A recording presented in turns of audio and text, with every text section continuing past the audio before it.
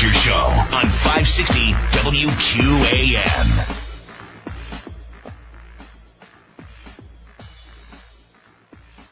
Hello?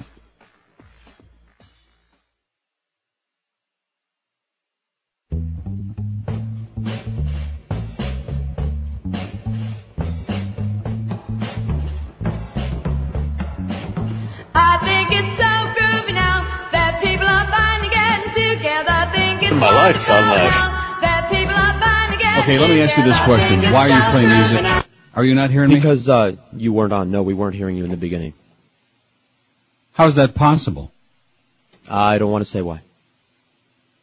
I messed up. Why not? Inquiring minds want to know.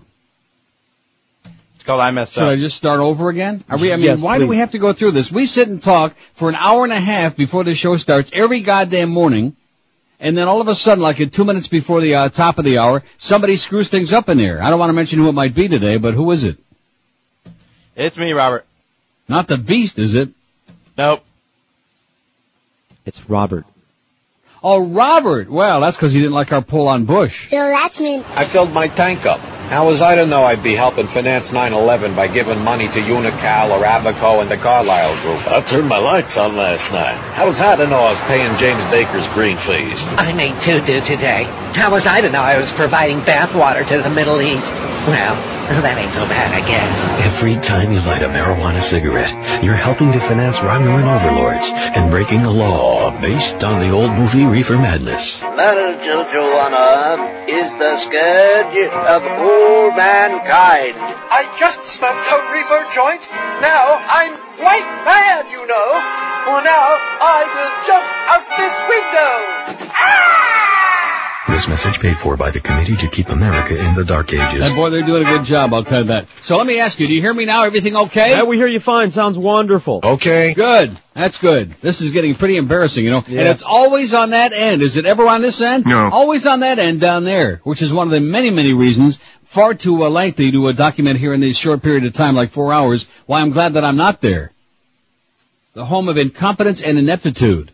Just like yesterday, we got a blockhead. See, this is the problem when you put a bunch of ex-jocks on the air who pretend to be broadcasters. I don't want to pick on blockhead Joe Rose, but the fact is that this guy, how long has he been, was he at QAM before they finally, before he finally departed, one way or the other? I don't About know. 9 years, something like that? Last time I heard, huh? I don't know. I think it was at least 9 years. And this guy doesn't know a program log from Mr. Whipple. He doesn't know what the hell a program log looks like. And this is the deal. You got a bunch of ex-jocks who don't know how to turn on a microphone, who wouldn't know what the hell a goddamn log looks like if you stuck one up their ass. And that's why we had all that, although it was very exciting radio yesterday. I thought it was fun. It was great. We had a pretty good time. The good news is the Black Sack showed up today. Oh! That's good news. So everybody's got their free food. That's the most important part. As long as they keep getting the free food, they're happy. Especially George. Yep.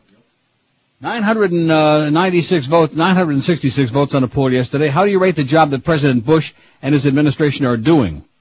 He's a bozo and disaster, 422. That's 43.6%. Okay, he's doing okay, 184, 19%. Excellent, 159. I think Robert voted 50 times on that.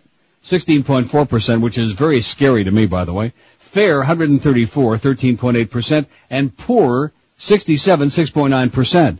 But when you consider it's our ultra-liberal audience, he really didn't do that bad. Because you got to understand that during times like these, it's just not fashionable to criticize the president and his colleagues, his cohorts, his partners in crime. Just like this dog and pony show they put on yesterday. We'll get to that scumbag, that Puerto Rican guy is what George says. Who? Jose Padilla. We'll get to him momentarily.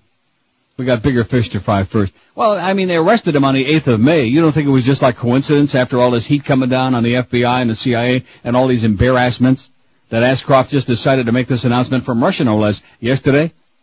They arrested him on the 8th of May.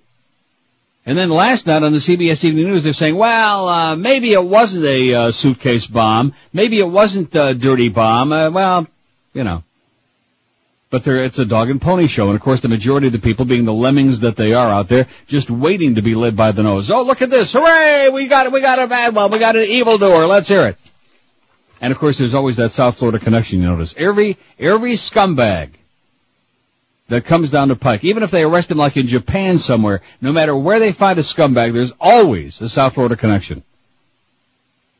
Speaking of scumbags, let's talk about Pete Bolger momentarily if we can. Bill Latzman. Got canned at IOD-INZ. Clear Channel continues doing it. The brilliant Barry Jackass writes in the Herald this morning, Phil Latzman fired for criticizing shows. I'm going to tell you something, Pete Bolger. I would call you scum, but that would be an insult to all the scum on the face of the earth. Whatever is about 20 steps lower than scum, that's what you and your cohorts at Cheap Channel are, Petey Bolger. You little tiny scumbag you. Clear Channel, and the reason I'm using that term is because there's nothing else I can use on the air. How about Schmidthead? Okay. In fact, when somebody's got a wild bout of messy diarrhea, that's Pete Bolger, what you find in the bowl. That's exactly what you find. Pure, unadulterated Schmidt. That's him. Clear Channel community. Not that I'm such a big Phil Latzman fan, even though he's listening right now and he's a big groupie of the show. He's okay. Never stole a freight train. He's all right. He's kind of weak. No, actually, he's a pretty good guy. Clear Channel Communications on Monday fired WIOD, WINZ sportscaster Phil Latzman, who blasted his former employee as a classless place not committed to doing good radio. Well, that's the understatement of the century. Latzman said program director Pete the Assassin Bolger said he was dropped because he criticized other programming on a station. Well, he sure got some nerve, don't he, that Phil Latzman criticizing other programming on that station? Latzman, 33, said several months ago he referred to WINZ's pre-NASCAR program, The Racing Nuts, as the illiteracy hour and advised listeners to go down to the nearest trailer park for a translation. I think that's a panic. I think that's great. In fact, I'm not going to apologize to Joe Costello because he just got bad taste. The fact of the matter is that's true. NASCAR's for rednecks. That whole thing. Trailer trash and then some. Jason Solodkin will take over for Latzman on WINZ. I don't know why I'm spending all this time on this because nobody listens to that station anyway. They got fractions. Jason Solodkin will take over for Latzman on WINZ 6 to 7 p.m. weeknight sports talk show and could get the job permanently. Latzman also had been WIOD's Heat pregame show doer. Yeah, it says Latzman also had been WIOD's Heat pregame show. Nice going there, Barry, you illiterate little pudwhacker, you turd. Clear Channel doesn't care about quality programming, Latzman said. They were looking for an excuse to get rid of me because I made too much money. After 10 years there, I got only 2 weeks severance pay. Latzman, married with 2 kids, said he'll seek another job in the market, says Barry Jackass. So, the beat goes on. Phil Latzman Gets canned, gets dumped unceremoniously at IOD-INZ because he was making more than $5 an hour. Yesterday, right toward the end of the show, the very last story that I did was a story about Peter Gotti, and it mentioned at length John Gotti. And I'm watching TV a little bit later on yesterday afternoon, and guess who died? John Gotti. John Gotti, the Godfather. He died? He died. The Gotti father? So don't let me forget, right before the end of the show today, for me to talk about Pete Bolger. What are you laughing about? Hey, you don't mess with this kid, okay? How many times have I done that? Talked about somebody and all of a sudden, bada bing, don't see them no more, just like Paulie and the Godfather. Mother's scratching idiot Pete Bolger. How many lives? You couldn't count on your fingers and toes all the lives that son of a bitch has ruined in that market. Just pathetic. And of course he continues to be there because he's delighted to be the assassin. I think he takes joy in it now. You know what his favorite song is, don't you? Petey Bolger? I get that. Yeah, that's his theme song, Liar, Liar, Pants on Fire. Well, I'm not going to get sidetracked with it. Go back to those Paxson days. All the stories, the bull crap. Speaking of very important people in broadcasting, this is probably the most important, a little more important than Phil Latzman. In the Herald this morning, so it must be, un aplauso por favor. Did I say that right? Were you speaking Portuguese? Aplauso. Isn't that how you say it? Sure, whatever. You don't say it.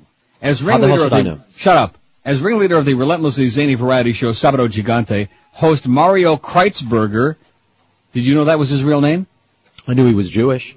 Better known by his legendary stage name Don Francisco, has voiced his sonorous demand to his audience for 4 decades, applause please. Un aplauso por favor. On Monday it was a subdued and humble Don Francisco who sat at Bongo's Cuban Cafe to celebrate the launching of a special issue, People en Español, celebrating his 40th year on the air. Let's hear it! Oh! 40 years on the air for that Jew boy, for that spec, whatever he is. Jubin. In this business, you don't quit, said Kreutzberger, whose telegenic career has earned him his show a spot in the Guinness Book of World Records as the longest continuously running program in television history. I bet you didn't know that. I had no idea, and I think he's Chilean. And you know what? That's not right either, because Hockey Night in Canada has been on longer than 40 years. But hey, what does Guinness know? How they don't know from their hockey? They're like Mo, they don't know their hockey. In this business, you get retired by people or by ratings, he says. Luckily, Kreutzberger's had plenty of admirers. About 100 million of them worldwide tune into the weekly Sábado Gigante or Giant Saturday on Univision because they want to see a bunch of hot, naked people, basically. This is the first time People en Español, an offshoot of the English language magazine, issued a special edition. The staff found ample inspiration in the famously ebullient Don Francisco, who allowed the magazine access to his archives, his family, even his wardrobe. And it goes on at great length, much too long for me. Anyway, WTVJ NBC anchor, NBC 6 anchor Jackie Nesbrawl and Lil Estefan, co-host of Univision's entertainment show El Gordo y la Flaca, got their start at Don Francisco's side. And what a sad commentary that is. I'm sure he's a wonderful guy, but if he's responsible for Jackie Nesbrawl, well, nobody's perfect. He's like my father, my TV father, said Rachel Diaz, a model on the show, the son of German Jewish immigrants. Oi! Kreutzberger began the program in 1962 in his native Chile. Bringing it to Miami in 1986, it was initially a hard sell. We couldn't get advertisers, said Kreutzberger, received a star on the Hollywood Walk of Fame last year. We went to one big department store and this man says, Spanish television? Your viewers are our shoplifters, but we proved him wrong. That's a great line. So anyway, Guinness Book of Records is wrong because he's been on the air for 40 years. Hockey Night in Canada has been on the air for, I think, 50 years. In fact, it is 50 years because they're celebrating 50 years last night. How about those Red Wings last night, huh? Pretty boring. Oh, man, get that over with already. It's already the 11th of freaking June. Get the hockey over with already. God. Let Carolina go home with their banjo between their legs. And nice job. Good, boring, but get it over with. 12 minutes after 9. We apologize for our crappy start this morning, but Robert's sabotaging the show, probably because Mo put him up to it. Just a joke, Mo. Just relax, okay? Don't get all uptight and squirrely, all right? Just calm down. And why does he take it out on the rest of the station, too? We got Mad Dog at 1 and Hank at 3 and even Fat Josh Friedman at 7 and Marlin Baseball. If you don't want to promote me, at least promote the other guys, you idiot, you clown. Summertime is another one of those hot, sultry days today. Yeah. Was that a difficult question? How come it is I feel like I'm out of sync with whatever's going on there now? It's because of the start. Oh, threw us off, and we're never going to, we'll recover. Just calm down.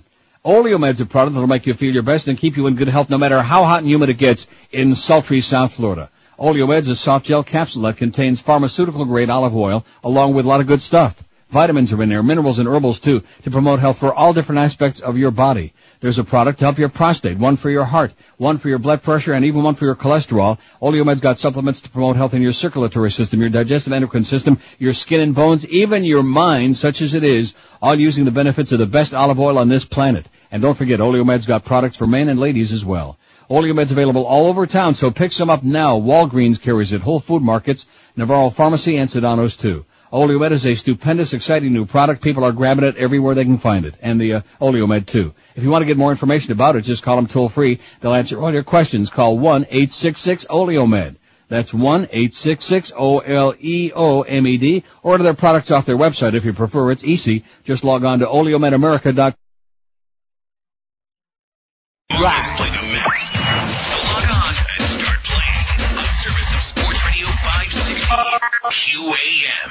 Neil Rogers God. Tonight on CBS, Survivor bombed out last season, so in a continuing effort to save on production costs with reality shows, CBS brings you Palestinian Ass Eating with Casey Kasem. The rivalry ensues between Ahmed and Abadabadoo. The sand! I cannot take this sand! If you win, you can buy me sitz bath. And the countdown continues. Ahmed is up to $500 in the standing time count. Now, if he can beat the current record, he gets the grand prize. Tell him all about it, Kenny. It's a one-way ticket to paradise, where you'll stay permanently at Allah's Paradise Hotel. Now with cable TV and impress 17 Vestal Virgins with your new Pontiac Aztec. Courtesy of the Saudi royal family, America's most trusted and valued friend. Back to you, Casey. Don't stop now, Ahmed. You only have 3 minutes left. tongue tastes like American penny. How long will Ahmed Abdul Abadaba do? Find out tonight on Palestinian Ass Eating, only on CBS. 9:18 at 560 WQM. Kind of a rough start here this morning, wouldn't you say? But we'll make it. We'll make it through to 1 o'clock. Now our poll, Eric, who's getting a little bit pushy this morning. What's your question? Yeah, see, George and I worked feverishly to put this all together. This is the first installment in many. Didn't I talk about that yesterday, I believe? Yes, you did. Because there are so many one-hit wonders that you can't do it all in one day. And then Eric not only has got what's the question, but then he also had some other suggestions on there. We'll get to those, okay, Mr. Hotshot, Mr. Music Expert. We'll get to them. But just cool your jets, okay? The question is, and it's already up there because George faxed it to him a long time ago, hours ago, probably about 3 this morning. Well, I faxed him the list, but I didn't know the question, how we're wording it. Well, the question is, I'm going to give it to him right now, for Christ's sake. What's your question? The question is, which of these one-hit wonders was the best? Pretty simple and uncomplicated about that, is there? I'm not sure I understand that question. Yeah, pretty complicated, pretty complex. Which of these one-hit wonders was the best? And I had some on the list that I don't know where the hell I got them off some of these other lists, but I looked in my Billboard book. I couldn't find a one-hit wonder Billboard book. I'm very sorry. At the world's largest bookstore on Edward Street, couldn't find it. Sorry. But I did look in my book to verify we had some on there that were not one-hit wonders. Like the Five-Man Electrical Band, for example. Signs. Great song, but they had a couple of other. What was that other one? I forgot. I did too, but I'm not going to bend down and get to. I don't want to bend down too much. Please don't. Get a little bit dangerous.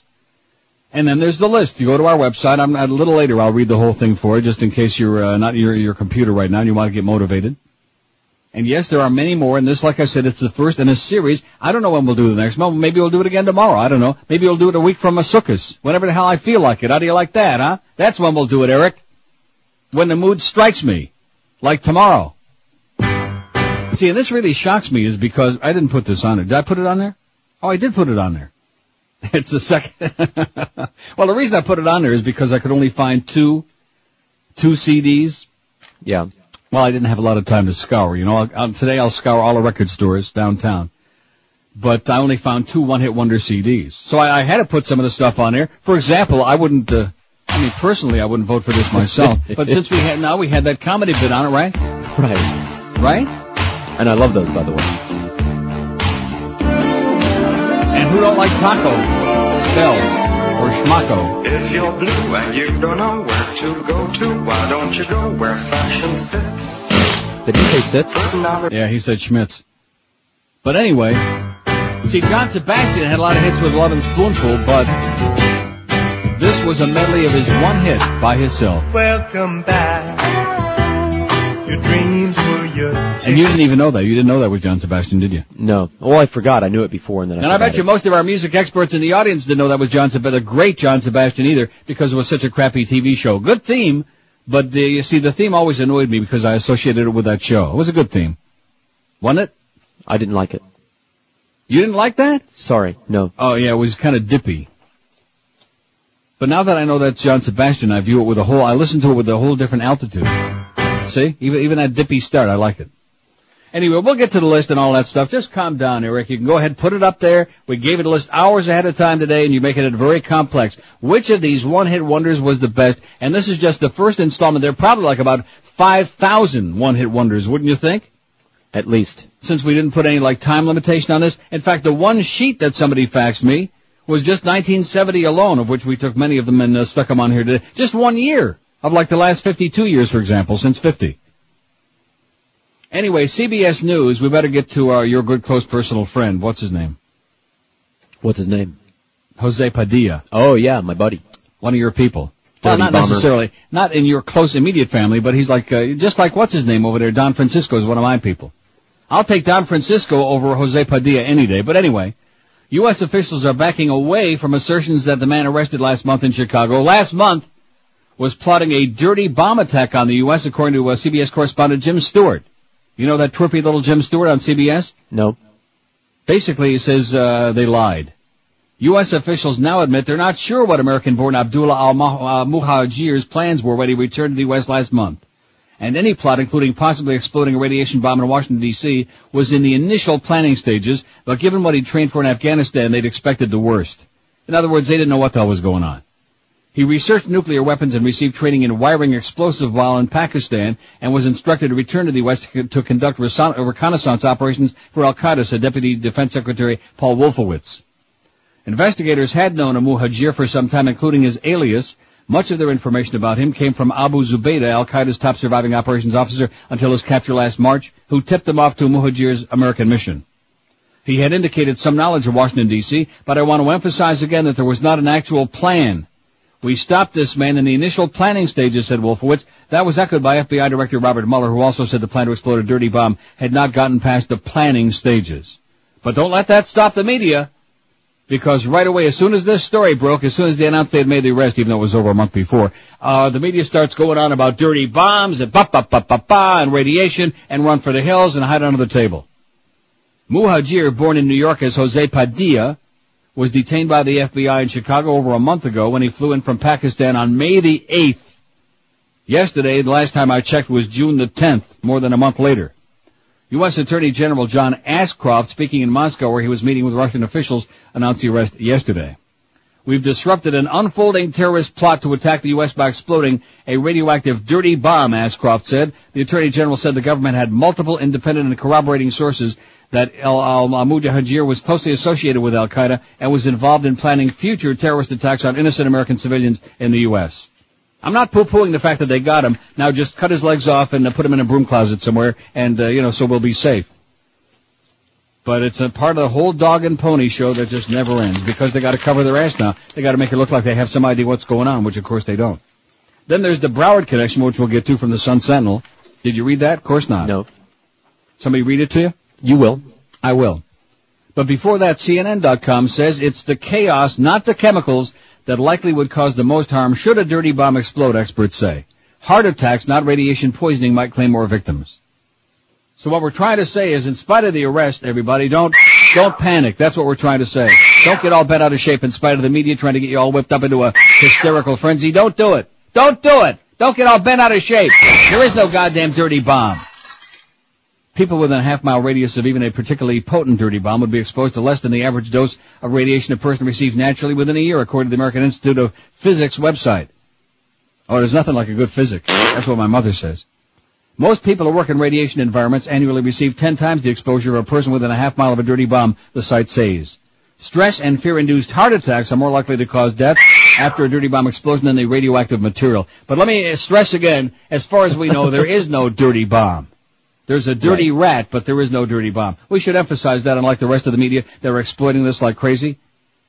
It said it's the ignorance of the actual threat that produces the most harm. People may mistakenly envision a small-scale version of the nuclear devastation experienced at Hiroshima, Japan, but the radioactive material in dirty bombs would not likely cause any more harm than that of the explosion itself. According to the Council on Foreign Relations, the size of the explosive device would dictate the extent of any death toll. Follow that? I got it. In other words, not something really nice, but not anything to get all hysterical about. But the media wants people to get hysterical because then they'll watch. And it's good for ratings, and that's good for business. And that's what the whole world is about business. 927 at 560 WQM. Speaking of business, here's a simple question for you.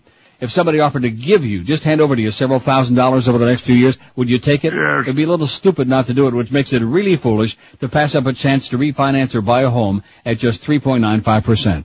Here's the deal. There's a Fannie Mae program available at 3.95% for both refinancing and purchasing of homes. Think about it. Just 3.95%. And all you have to do is call Financial Group at their toll-free number, 1-800-940-5363. To be more specific, you can get yourself $100,000 with payments of only $475 a month, or get you $200,000 with payments of only $950 a month. You'll save yourself a crap load of money, so it'd be downright stupid to pass up a chance like that. Do the math and do the next smart thing. Get the details by calling Financial Group toll free. It's 1-800-940-LEND. That's 1-800-940-5363. They're an equal housing lender. Credit restrictions do apply, and rates are subject. It's like they're my National League team now. Weeknights at 10 on Sports Radio 560. QAM. Did he tuck it or did he cock it?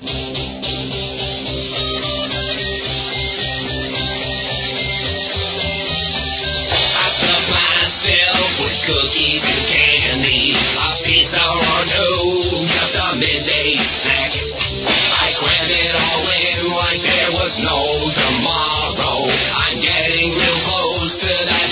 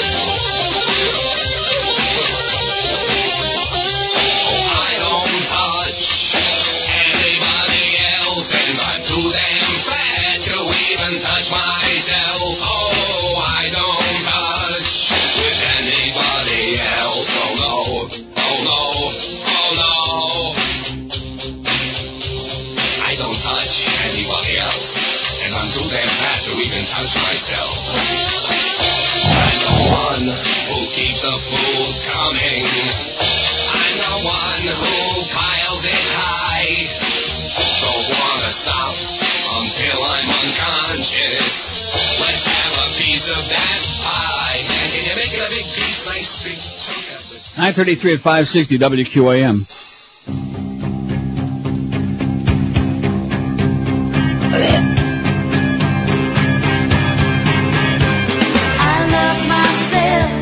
Now, we didn't put that on the list, did we? The Divinals? No. We did not put them on the list. Good.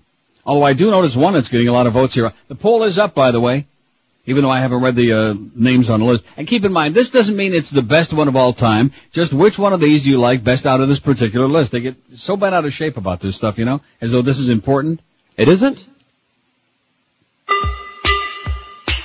Second place already, Soft Cell.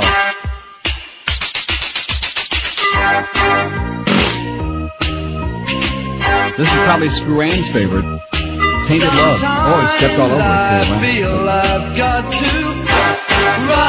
it. You see what's number one on there so far? Norman Greenbaum. Norman Greenbaum. That's because they figure he's Jewish, so we can't be all bad. He's not Jewish. Well, he was Jewish once upon a time. Did he become like some kind of a born-again nut? I don't know anything about him. Well, let's look it up in a book, okay, Mr. Smarty Pants. They got that kind of stuff in there? Huh? It'll say he became a born-again nut? They have a little blurb on every artist in here. Don't you understand that? Norman Greenbaum, now it doesn't say anything. Born 11/20/42 in Malden, Mass. Pop rock singer and song. I guess not. Spirit in the Sky reached number 3, March 7th, 1970 is when it first hit the charts. It's leading the way. Which of these one-hit wonders was the best? And unfortunately, like I said, I don't have a lot of stuff that anybody'd ever want to hear again. Let me see if there's anything on this one really bizarre. Well, I guess somebody might know this one. You seem to know it. That I played this morning before the show. Mr. Big. What? Okay. To Be With You. Didn't you know that one? Hold on, little girl. Oh, yeah. Show me what he's done to you. Stand up, little girl.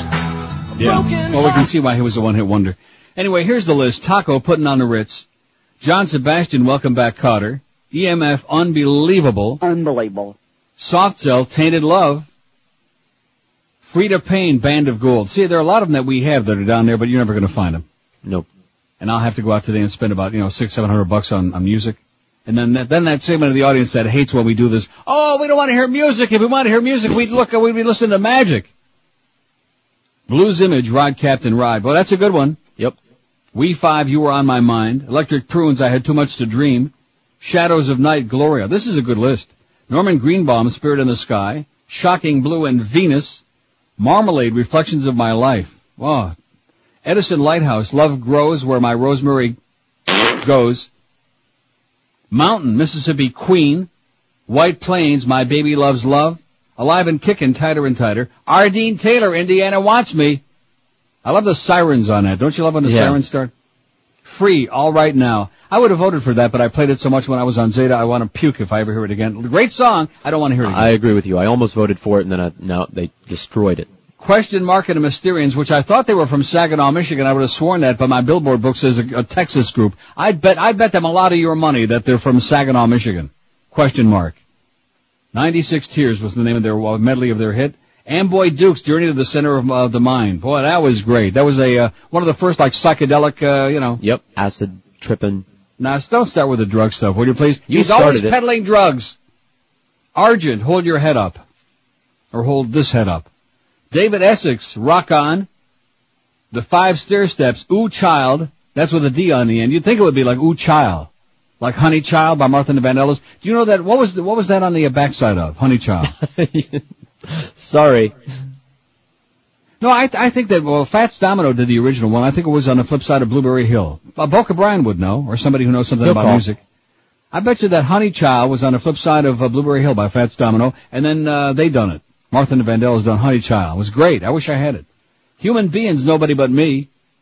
Looking Glass, Brandy. Steam, and the actual title is Na Na Hey Hey Kiss 'Em Goodbye. We had a little confusion about how many na-nas there were in that.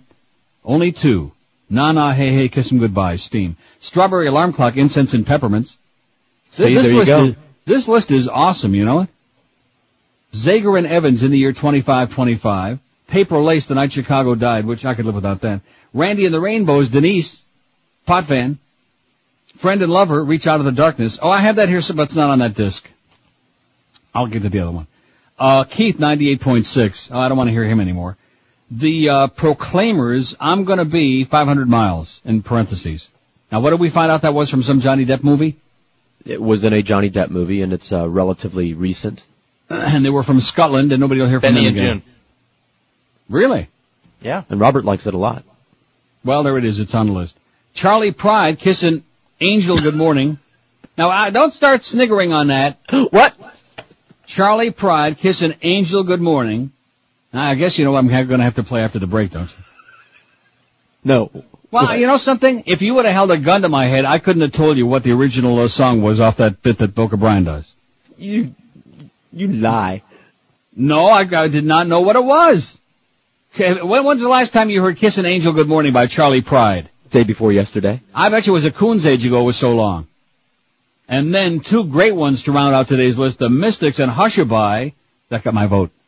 And the Monotones and Book of Love. Boy, this is an awesome list if I do say so myself. And this is just the first group, the first batch. As they used to say on a Ron and Ron show, the first batch. So who'd you vote for? I just got through telling you, the Mystics and Hushabye.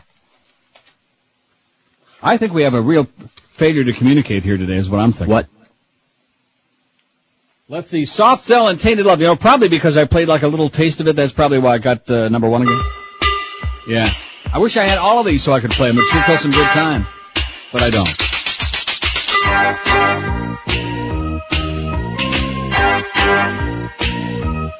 Sometimes I feel I've got to run away. I've got to get away. Yeah, it was okay. But certainly, I mean, is that the best on that list? I sure hope not. Oh yeah, My Baby Loves Love. Well, I'm glad you found that. I love that. You'll be getting these in the mail very soon, Boca Brian. White Plains, My Baby Loves Love. A medley of their smash. Yeah, there's no way to talk it up. Dave Bridge goes on forever. Excellent. 20 till 10 at 560 WQAM. See, I like these shows where we do the music stuff and the movie stuff and that stuff. And then yesterday we had either two sarcastic assholes out there or two really stupid people in the audience. Remember those faxes I got? Yeah. Pretending they didn't understand what, just being sarcastic. God. One more reason I'm so glad that I'm not there. Here's another reason. You realize that the Dollar Mattress is going to provide me a new mattress up here next year? Are you aware of that? Conversation, yes. That's what Fat Boy was telling me in the hallway. And of course, when he says it, let's hope we can keep him alive long enough to make sure it gets done next year when I come back to Toronto. I don't think they're going to be shipping one across the sea to Amsterdam, although I sure could use one. Boy, my landlord got a sense of humor. My mattress over there is like a brick on a wooden platform. That's my mattress in Amsterdam. I mean, it's a little better than that, but that's what it feels like. If your mattress isn't worth a crap, then your back isn't any good, and you feel like crap all the time. If you want to feel great, get a great night's sleep every night, call the experts at Dollar Mattress. One easy phone call, man, that's all it takes. I keep trying to explain that to you people over and over again. And a lot of you, thank goodness, have gotten smart and done the smart thing by calling 1-800-MATTRESS. Just one simple call to the bedding experts will get you hooked up with the kind of mattress you want, the size, the queen, the king, the twin, whatever you're looking for, and the brand name that you like the best, because they got the best in the universe. They got Serta and Signe, they got Simmons and King Coil as well, and no store anywhere in the world can match their selection or their exceptionally low everyday prices. No bait and switch. The one you're looking for is always in stock and ready for immediate delivery as soon as a couple hours after you make the call and whenever you want them to deliver. Any 2-hour window you like. You pick it, the day of the week, whatever you like, noon to 2, 1 to 3, whatever. And they give you that 30-day in-home comfort trial so you can sleep on the mattress and test it out the right way to make sure it's perfect for you and your back. Call them right now. You'll be sleeping with a gigantic smile on your puss as soon as tonight. Call 1-800-MATTRESS, 1-800-MATTRESS, or check them out on the World Wicked Wild. Ed Capling's Game Nights, weeknights at 10 on Sports Radio 560. QAM. I know that the Lord even loves Neil Rogers. Yes. Oh, God. They want us to find a way to reimburse them for back pay from 200 years ago when they were slaves. Only $50. Well, I only have a mobile home, a pit bull and a pinch of skull. So if you wanna ask me how, here's what I gotta say. How will I give it? You've got to kiss a nigger good morning and tell him that you're sorry for enslaving them all. Kiss a nigger good morning and that's for everybody who is dead and gone. If I was born in 1802, owning slaves ain't something I do. But what for dead people did to you, I have to take the blame. Would you settle for an old Pontiac? No! With a can of smelly cherry in back. Instead of 40 acres and a mule, I have a better way. You've got to kiss a nigger good morning. Plant one on Halle Berry, Morgan Freeman too. Kiss a nigger good morning, and that's your restitution for enslaving you. Kiss a nigger good morning. Yes. And tell them that you're sorry for enslaving them all. You got to kiss a nigger good morning. I want to give you a kiss. And that's for everybody who is dead and gone. All right. 9:47 at 560 WQM. Happy Tuesday to you. Sun shining here so far. It's a beautiful day. It's going to be hotter than hell here today. About 85, 86. There? Yeah. That is Don't hot get for them. panicky. It's going to be back down to about 70 tomorrow, so don't get all bent out of shape. Just one of those hot and humid days. It's June, man. The crap happens, you know, and then it's going to rain tonight. I'm just keeping you in touch with what's happening up here, eh? Okay. It's raining here. Well, not right now, but... Oh, I hear the weather there. It's either like 175 degrees or it's pouring cats and dogs, and it's not anything I miss. No, not it's not something good. I miss. Not good. In fact, I think that's why today it's hot and humid here, just so I get like a little taste of it and realize how happy I am that I'm not there. Soft Cell by Tainted Love's got 13 votes. Can you believe that? I don't know if I believe that. No, now it's got 14, so I think that's a little suspect. Norman Greenbaum, Spirit in the Sky's got 6. Mountain, Mississippi Queen, got 5. Also 5. Paper Lace, The Night Chicago Died. Oh, jeez. The stench of cow manure. And look at that. Look what's got 50, well, not 15. Well, whatever they like, okay? Whatever they want to diddle with, that's fine with me. One-hit wonders. We could do this for like the next 100 years, you know that? Marmalade still only has my one vote. That's a sin. If anything is a sin, that's a sin. In fact, this could be the winner of all time, Reflections of Somebody's Life. But it's not going to win today's poll. And of course, the winner of today's poll will get to carry on next time we do this against whatever other ones we come up with. Only one survives from today. You understand that, don't you? I know. It's depressing. But, oh well. Not like this it one means ain't going to make it. Nope. You know? The changing of sunlight. Great song.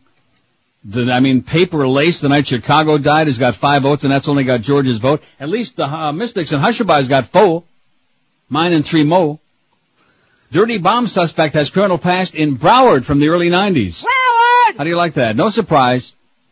Every scumbag, every degenerate, every lowlife, every trash, every Sunrise Police Lieutenant Charlie Vitale recognized the name instantly, even a decade later. Jose Padilla lived in Lauderhill when Vitale arrested him after a road rage shooting incident in 1991. Vitale was a brand new detective on the job for only 2 years at the time. I almost shot him because he went for his gun, Vitale said. Too bad it was almost, Charlie. Padillo's in a lot more trouble now. Prosecutors announced yesterday that Padilla, now Abdullah al-Mujahir, after converting to Islam in the early 1990s, is part of an al-Qaeda terrorist network that plotted to unleash a radioactive bomb, La Bamba, in the U.S. Maybe he listened to Richie Valens one time too many, you know it? Maybe it put him over the edge. Guess we ain't going to be hearing him no more, huh? We got that there somewhere too, by the way, La Bamba. But he had other hits, unfortunately. And then, of course, he died in that plane with the Big Bopper and Buddy Holly. Buddy Holly. You know something? I like Buddy Holly, but I think he was a little bit overrated, you know? I agree. Thank you for saying that. I mean, Buddy Holly had, he was good. Peggy Buddy Sue. Holly and the Crickets, that'll be the day, and Peggy Sue, yeah. He was okay. He was pretty good. Just fine. If he hadn't died tragically, the fact that he died in that plane crash made him bigger than life itself. Yeah. And the Big Bopper, he was fun. But he had Chantilly lace. What else did he have? Died. Well, I guess I better look it up. Yep. Before I get back to that story about Jose Padilla. See, we're like mixing and matching today. We have lots of filler music, by the way, for you to look stuff up. Oh. No, I don't need filler music to look stuff up. If I want filler music, I got it right here. Oh, get out of here, John. Please. Now it's starting to bug me. What am I looking for? The Big Bopper? Yes. He's still dead, by the way. He's singing up there. Oh, that's right. He had the Big Bopper's wedding, so he doesn't qualify for one-hit wonders, because otherwise he would. Chantilly Lace, 8/4/58. See, that's another thing. The byproduct of our polls is the age factor, see? Because I think a tremendous number of our listeners weren't even born when most of these songs were hits. Like Robert there, for example. What does Robert know about these songs, right? I know some, not all. I mean, he knew the Proclaimers, I'm Gonna Be 500 Miles, because that was like only 9 years ago. And he's big on anything from 9 years ago. Anyway, Padilla told government interrogators after his arrest May 8th in Chicago that he turned to Islam while incarcerated in the Broward County Jail and ultimately took his Islamic name.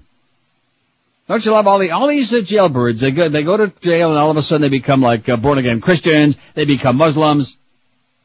FBI agent showed up at the Sunrise Police Department about a month ago looking for his fingerprint cards and paperwork, Vitale said. Like some of the terrorists who flew airplanes into U.S. buildings on 9/11, Padilla had ties to South Florida, living there from 1990 to at least 1997.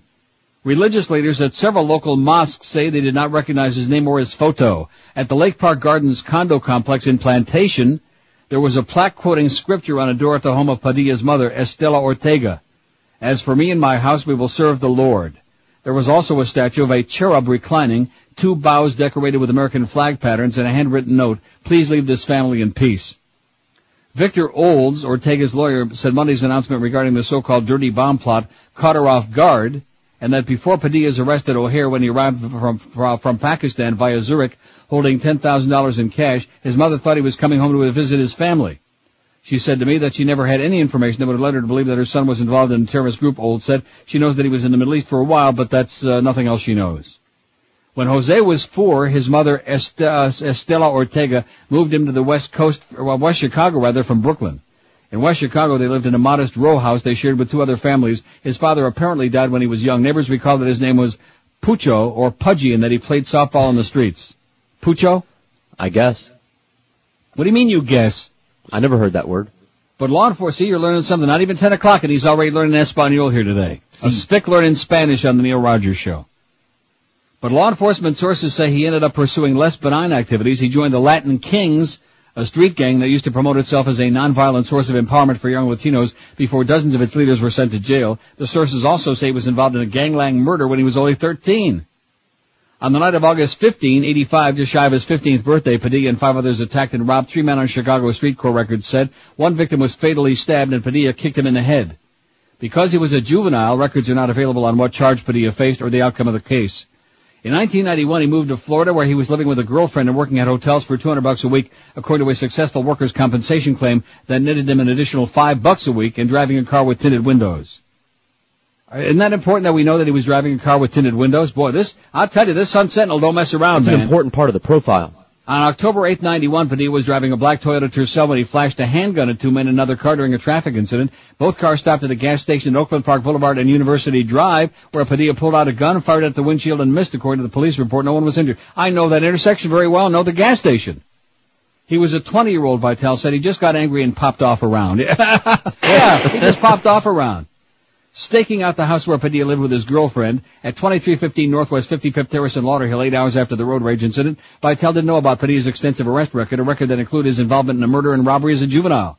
Padilla was walking up to the house when Vitale and his partner yelled for him to get on the ground. He started backing up and reached into his waistband for the gun before officers subdued him. There were only a couple of times I could look back and know for sure that something was very close, and that was one of them, Vitale said. Padilla was charged with aggravated assault, firing a firearm from a vehicle, and carrying a concealed weapon in 1991, and spent 303 days in Broward County Jail. He told police at the time of his arrest he had worked for 2 weeks at the Holiday Inn on University Drive in Plantation, setting up banquet rooms. Boy, this is all like too close to home, you know what? And it goes on and on and on. Padilla lived at a number of locations around South Florida, including the Sundown Apartments in Lauderhill, where residents at a yellow and brown garden apartment complex had never heard of him. Less than a mile from Lauderhill City Hall, Joey Gilmore, a 57-year-old musician, spent the afternoon fielding questions from reporters on the stoop of his apartment in Lauderhill in the lofts of Atria. Gilmore, who has rented the apartment for 4 years, was watching Matlock on television Monday when he learned of Padilla during a brief news flash. Minutes later, news reporters knocked on his door and informed him of Muhajir's link to his 2-bedroom, 1-bathroom apartment in the single-story wood shingles row house. It's weird, Gilmore said. It's the first time I ever heard of him. How do you like that, huh? And the first time we ever heard of him, too, and hopefully the last. 9:57 at 560 WQAM. If you want a fantastic meal in a sensational atmosphere, let me direct you to the Armadillo Cafe. In their great new location, too. Armadillo Cafe is an institution in South Florida. As a matter of fact, if you don't ever eat there, you belong in an institution because it's great. They're in the new location, like I said, in the Pizza Loft Plaza, 3400 South University Drive, right behind Pier 1 Imports. That's right between Griffin and 595 and prestigious Davie. And the food is out of this world. You can try their appetizers like the tequila grilled shrimp with corn cakes, the tempura island princess conch. Their spinach salads are out of this world with glazed pecans, the pistachio-crusted mozzarella salad with lemon basil dressing. So even if you're watching your weight, they have all kinds of great goodies on the menu that aren't going to, pork you up. The entrees are prepared with the best and freshest ingredients, too. Try the pan-seared yellowtail snapper with roasted peppers or the sea bass with sweet corn and veal glaze. Choose from dozens of other mouth-watering entrees on the menu, too. Out of this world. And when it comes to desserts, it is like the frosting on a cake, man, the best. Be sure and check out the Armadillo Creme Brulee, which is the best in the world, or the warm chocolate fritters covered in hot fudge. Call Armadillo Cafe for reservations at 954-423-9954. That's 954-423-9954. And when you go there, you'll discover for yourself why it's been voted one of the best restaurants in Broward for the last 14 years running. Plenty of free parking, too. Be sure and tell Neil sent you in for a memorable meal at the amazing Marlins play the Mets. So log on and start playing on service of Sports Radio 560 QAM. Agarra la miel, Junior. Face like Ray Liotta, neck like a pagoda, hundreds of wrinkles on my forehead, crow's feet at every turn, look like Katharine Hepburn, felt like giving up till my friends said, hey now, get the Botox, you'll be a fox, it rocks. Hey now, get the Botox, fill up your pox, it rocks. You'll have beautiful skin, as long as you don't mind a little poison. Alright. Got collagen in your lips, you lipoed your big hips, got a nose job and just did right smile, yo. But your face is a roadmap, and you still look like crap, but that will change in a little while, yo. Hey now, get the Botox, you'll be a fox, it rocks. Hey now, get the Botox, fill up your pox, it rocks. You'll have beautiful skin, as long as you don't mind a little poison. Speaking of poison. Dominique et Nick s'en allaient tout simplement. Oh Dieu, pauvre et chantant. Singing None. Dominique, one-hit wonder. Now you have the good CD. See, that's the one I got down there, I guess. Yeah. Even though it's very similar to this one, it's got most of the same cuts, but which one has it got instead of that? Cut 6 is different. Or wait, no, I have Marmalade, and you have something else. You have, Yvonne Elliman. Oh, Yvonne Elliman and If I Can't Have You, which I'd, That's George's favorite, If I Can't Have Jules. Right. Then I Don't Want Nobody. You didn't like Saturday Night Fever? No, I like the music. Why would I like Saturday Night Fever when John Revolta was in it? Oh, that's right, I forget. Oh. Because you now, like do you the also Bee have Gees the so much. Caravels on your disc? Yes, I do. You don't have to be a baby to cry? But it helps. You don't have to be a baby to cry. Yeah, play that for Mo tomorrow morning. Maybe you can grow up like a few months. Every Mother's Son is on here. Come on down to my boat. That's it. That's a good one. That'll be on our list eventually. Don't you think? It has to be. Soft Cell, Tainted Love 19, Brandy, Looking Glass 10, Norman Greenbaum, Spirit in the Sky, be having 9, Mississippi Queen and a bunch of others be having 6. How'd you like to try to do this talk up, huh? I think it goes on for like a month and a half. Yeah, that's pretty good. Every Mother's Son. Oh boy. I'll tell you one thing from the Legend of Billy Jack. If I never heard this song again, it would be way too soon. Yeah, but how about that Wonder, movie? Coven. They played the hell out of it. And One Freaking Lousy Tin Soldier. Now, the amazing part of it is, now, do you have Montego Bay by Bobby Bloom on your disc? Yes, I do. Now, what does it say? It says Montego Bay. See, and on mine, maybe I should save this. This could be like valuable someday. Do you think so? No. I doubt it. It says Bobby Bloom and Montego, which is not, and even on the inside, when you look at the little insert there that's got the descriptor there, it says Montego, and of course the name of the song is Montego Bay. You made a mistake. And no matter what you call it, it sucks. I got the Gotti story here, and this is going to take this is a very lengthy story from Newsday, and like I told you this morning, every New York paper, of course, has got lengthy articles and editorials and stories and stuff about John Gotti. But I think this one's the best, and it goes on forever. John Gotti, once considered America's most powerful mobster, but also the man who helped cause the demise of the modern mafia, died yesterday in a federal prison hospital from complications of cancer while serving a life sentence for murder and racketeering. Gotti, 61, who had been dubbed the Teflon Don after he escaped convictions in previous trials, was convicted in 1992 of racketeering conspiracy, including 6 murders, and sent to the country's toughest prison, the U.S. Penitentiary at Marion, Illinois, with no chance for parole. He was transferred to the Federal Prison Hospital in Springfield, Missouri last September when his throat cancer became more advanced. Gotti was pronounced dead at 12:45 p.m. yesterday. An autopsy will be conducted to determine the... Now, isn't that interesting? He died at 12:45. Right. And at 12:55, 10 minutes later, I did that story about Peter Gotti and John Gotti. You see? How do you like that, huh? As Neil's psychic powers again put that Miss Cleo to shame, that phony bitch. An autopsy is... What? That music's too hot for your reading. An autopsy will be conducted to determine the exact cause of his death, said a statement issued by prison spokeswoman Diane Smith. How's that? Better.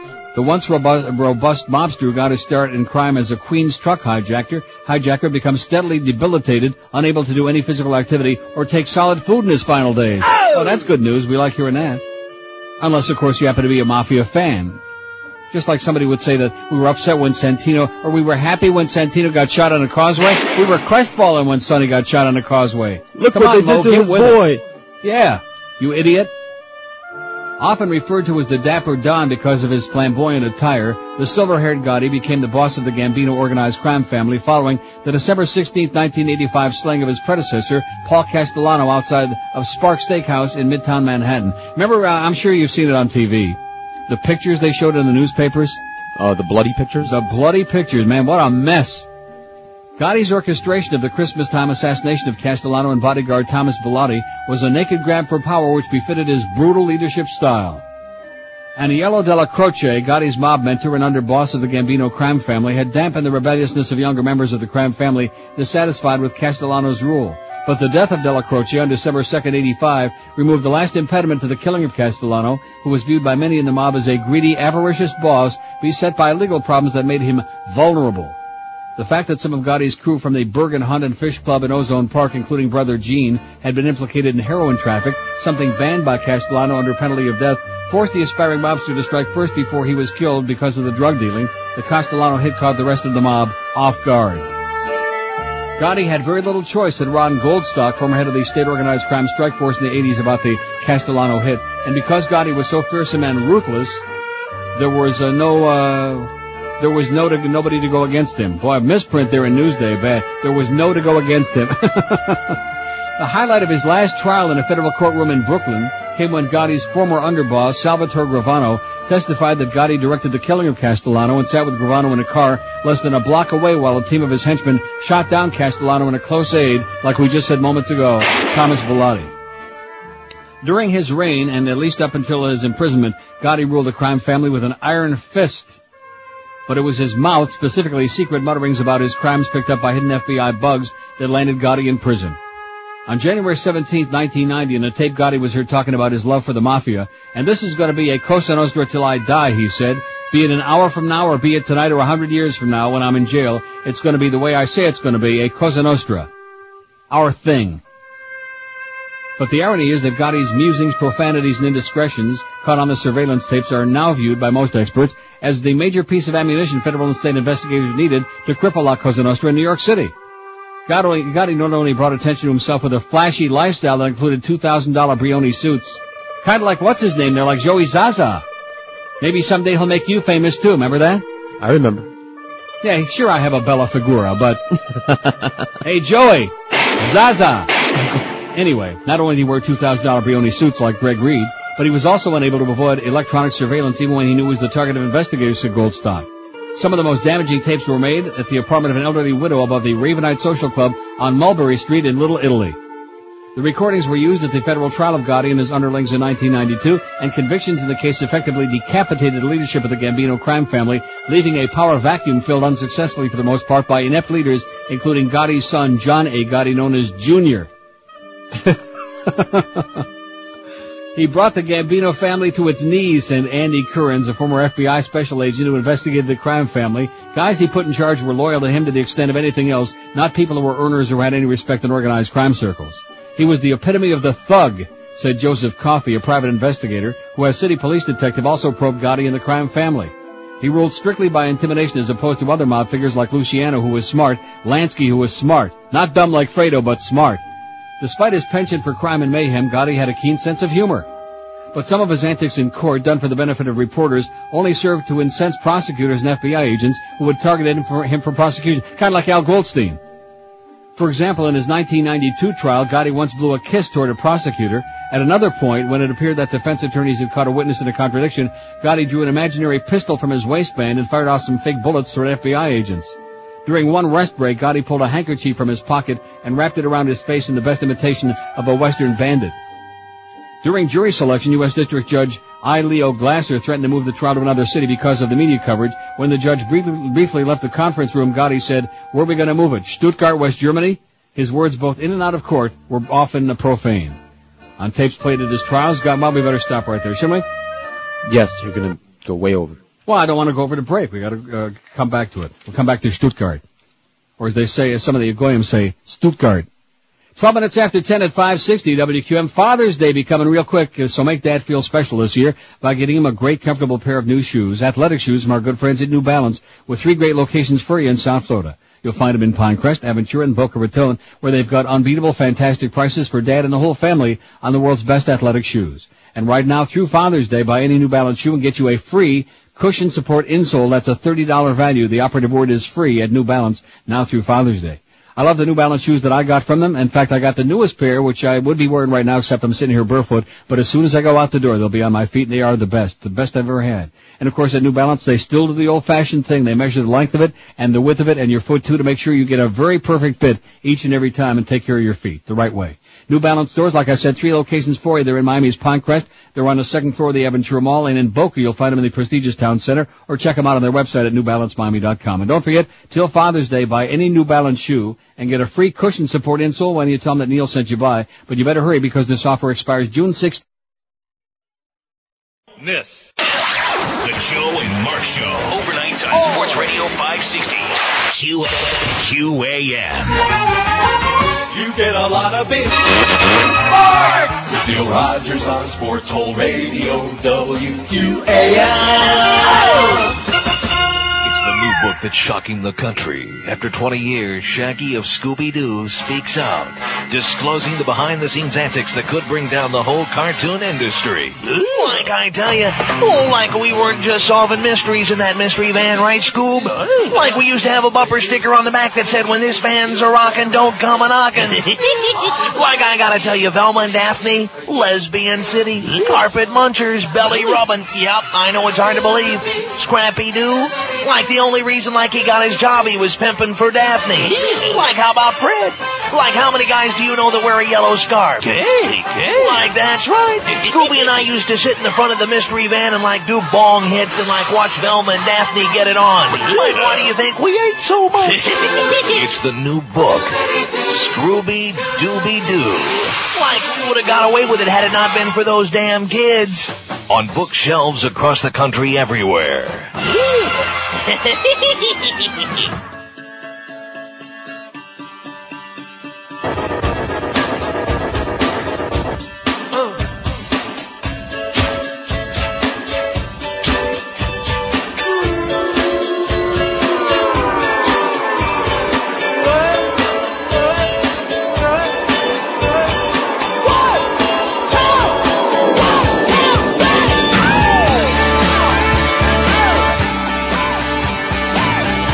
remember that, don't you? Yep.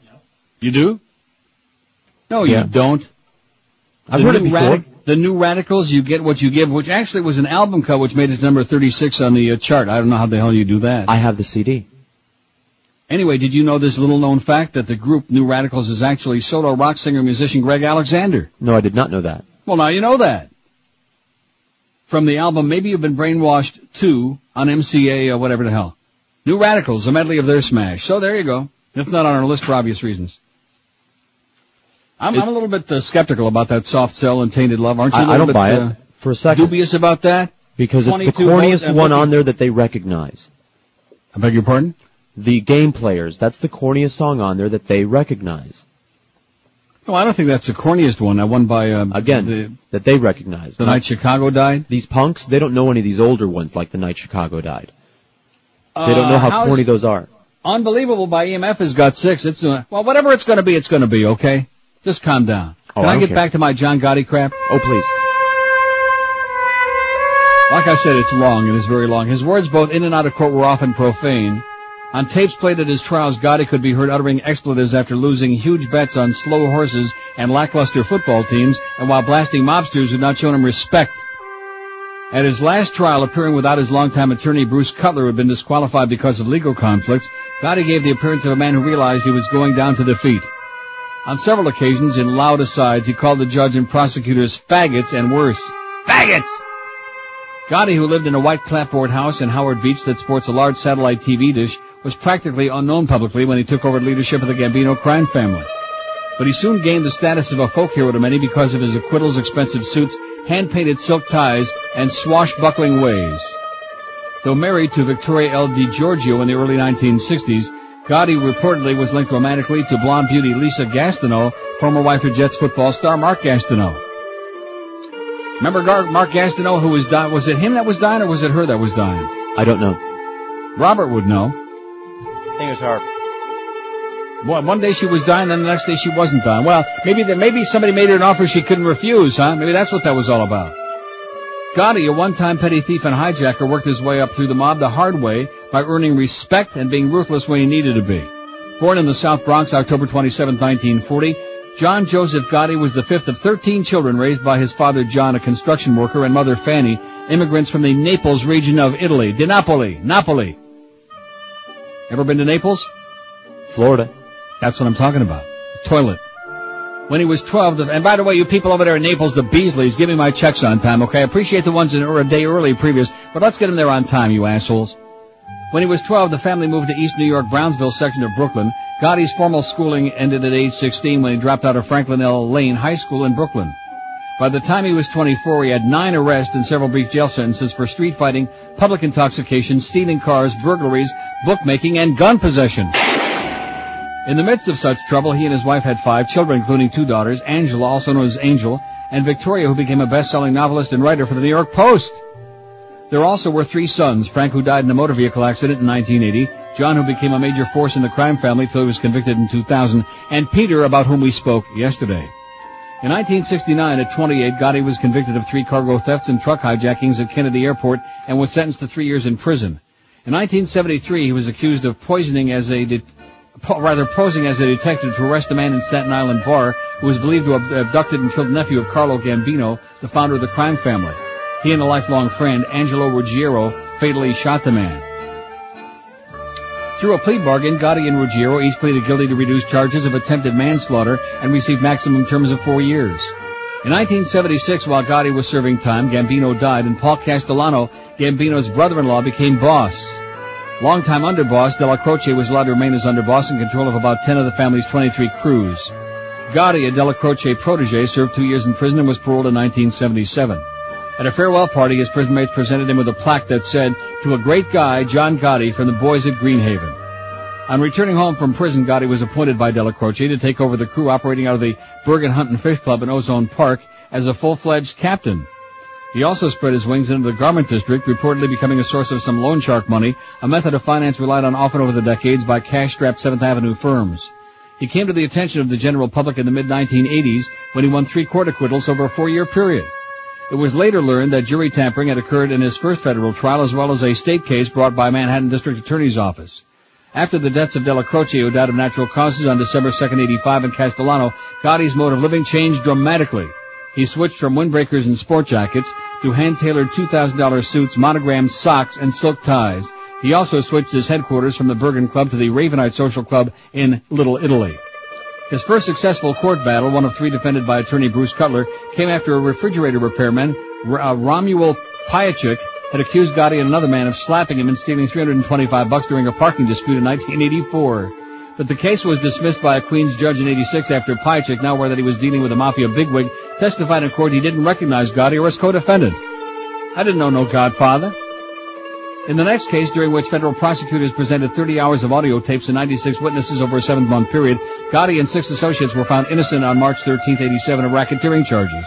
They'll be ready to frame us again in 2 weeks, Gotti told New York Post reporter Phil Messing as he left by the back door of the federal courthouse in Brooklyn. Almost 3 years later, on February 9, 1990, with jubilant jabs and a kiss for Cutler, Gotti scored his third court victory when a Manhattan jury cleared him in the 1986 shooting of a Carpenters Union leader, John F. O'Connor. That night, fireworks soared over Mulberry Street as Gotti supporters partied in Little Italy, a signal of his local folk hero status. One crime that Gotti was never charged with involved the disappearance of a Howard Beach neighbor, John Favara, in 1980. On March 18, 1980, Favara, 51, accidentally killed Gotti's 12-year-old son Frank when the boy's minibike swerved into the path of Favara's car. 4 months later, while Gotti was in Florida, Favara disappeared. Mob expert Jerry Capici recently reported on his Gangland website that 8 members of Gotti's crew, using a van and 2 cars, abducted Favara, shot him to death, placed his body in a barrel filled with cement, and threw it into the Atlantic Ocean. Of the 8 implicated in the Favara disappearance, 2 are dead and 4 in the slammer. Gotti met his downfall in the 1992 trial when a federal jury which had deliberated for 13 hours found him guilty of racketeering conspiracy, and 10 separate criminal counts. At the defense table, Gotti, with a tight-lipped smile, leaned over to his lawyer, Albert J. Krieger, and whispered, "It's all right, don't worry, it's not over." But it was. Sentenced to life imprisonment, Gotti became Bureau of Prisons inmate number and was placed in a 7-by-8-foot cell at the Marion Federal Penitentiary. Friends said he passed time by reading, exercising, and watching TV. As his illness progressed, he was forced to abstain from most solid foods and was relegated to a liquid diet. For exercise, he walked alone in an isolated area of the medical facility where he spent his final months. Not much of a legacy given the weakened state of La Cosa Nostra that he left behind. He's dead. The Don is dead. Now, if we could just arrange for Pete Bolger, to choke on his lasagna or something like that. And he's not even Italian.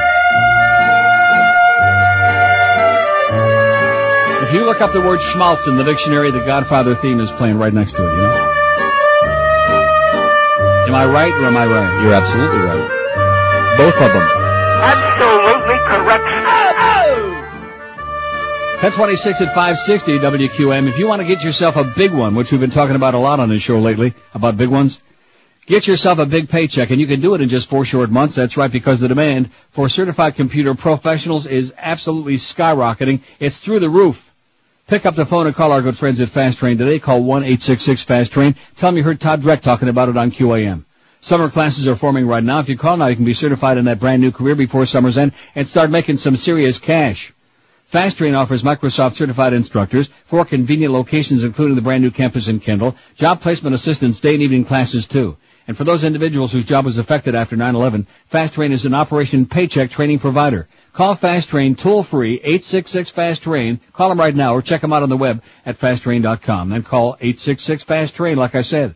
Fast Train can have you certified and ready for a brand new money-making career in as little as 4 months. So say goodbye to that dead-end career. Say goodbye to that asshole boss of yours. Believe me, I can relate. Call Fast Train toll-free today. Call 1-866. A public service announcement from QAM, helping to keep whiny bitches off the air. Sports Radio 560, QAM. Holy cow, Aaron's coming.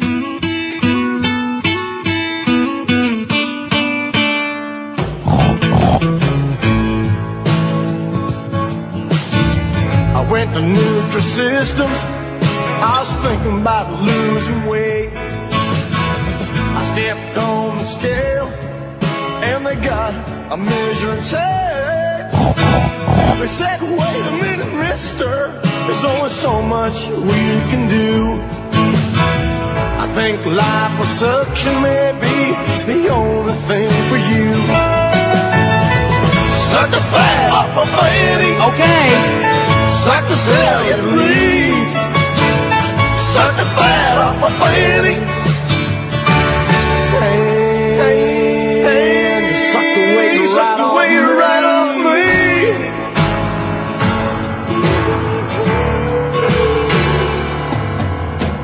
I don't have to diet. I don't have to go and exercise. I don't have to worry about no bulges around my thighs. 'Cause thanks to liposuction, you know I'm a brand new man. Hook up the Hoover, suck the fat out as fast as you can. Suck the fat off my fanny. Okay. Suck the cellulite. Suck the fat off my fanny.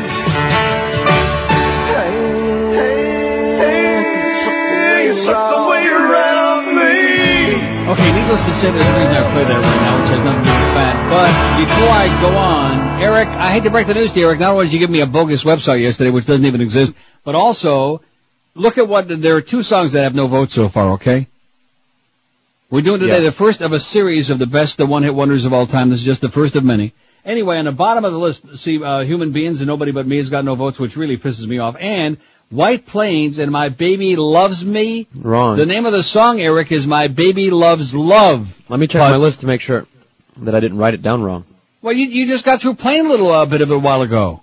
Nevertheless, that doesn't mean that I wrote it down right. Oh. Well, I gave it to you right, I'll tell you that. I'm sure. Well, check your list. How My long Baby is this Loves Love. I wrote it down right. My Baby Loves Love, Eric. Not My Baby Loves Me. It's kind of hard to get votes for a song that don't exist. Now, speaking of something that doesn't exist, I have another CD sitting over here among not too many that I bought here, but at any rate, I thought for sure that this would be like a medley of their smash, and come to find out, this wasn't even a hit. I don't understand. Shocked the crap out of me. The band and the weight. I pulled into Nazareth, was feeling about half past dead.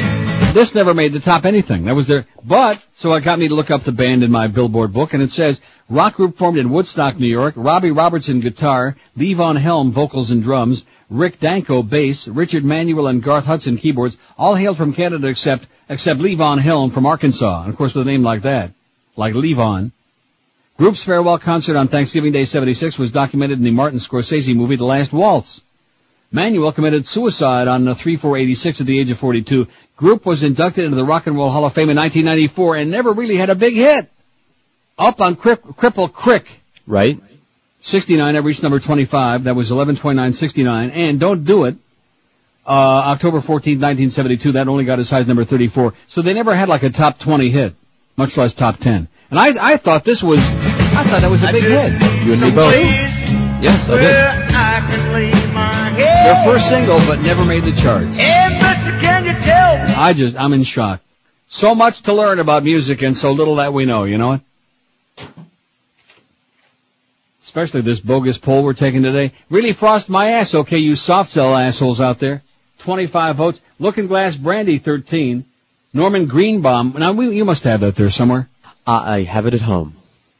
No, I'm saying we got it there. I wouldn't know where. Oh, okay. Well, don't knock yourself out. I'm going to go out and buy a whole bunch of these today. Bob Bryant says don't buy anything. He's got the thing on the... I know it's... Now, don't tell me... Look, let me get to that story now, okay? Now that you inspired me, I don't want to plant any seeds in anybody's mind. I got to stay... Here you go, Lycos. Lycos to offer subscription music service. Anybody want to sign up? No. Anybody want to pay for it? No. Internet portal Lycos.com. You know what this is like? Coast. It's like if some guy out there was getting laid with Britney Spears 3 times a day, and somebody says, hey, guess what? We got, what's her name over here? What the hell's her name? Kathy Willits. You want to pay for it? See what I'm saying? Yeah. You're starting to sound like Renfield. Well, maybe those people that feel really bad about downloading the music for free, maybe they'll subscribe. I'm sorry, I almost got that. And where do we find such people? Not in this audience, I'll tell you that. No. Internet portal Lycos.com is launching today. Today, this is timely, see? A new subscription music service that offers unlimited streaming access to 143,000 songs for just $10 a month. Its latest push to draw users into paid premium content. Anybody want to sign up? No!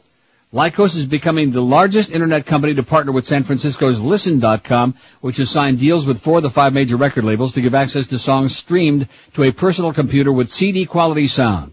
The arrangement does not allow people to save songs and record them on CDs. Well, let me read that last sentence again. Please. The arrangement does not allow people to save songs or certainly not record them on compact discs.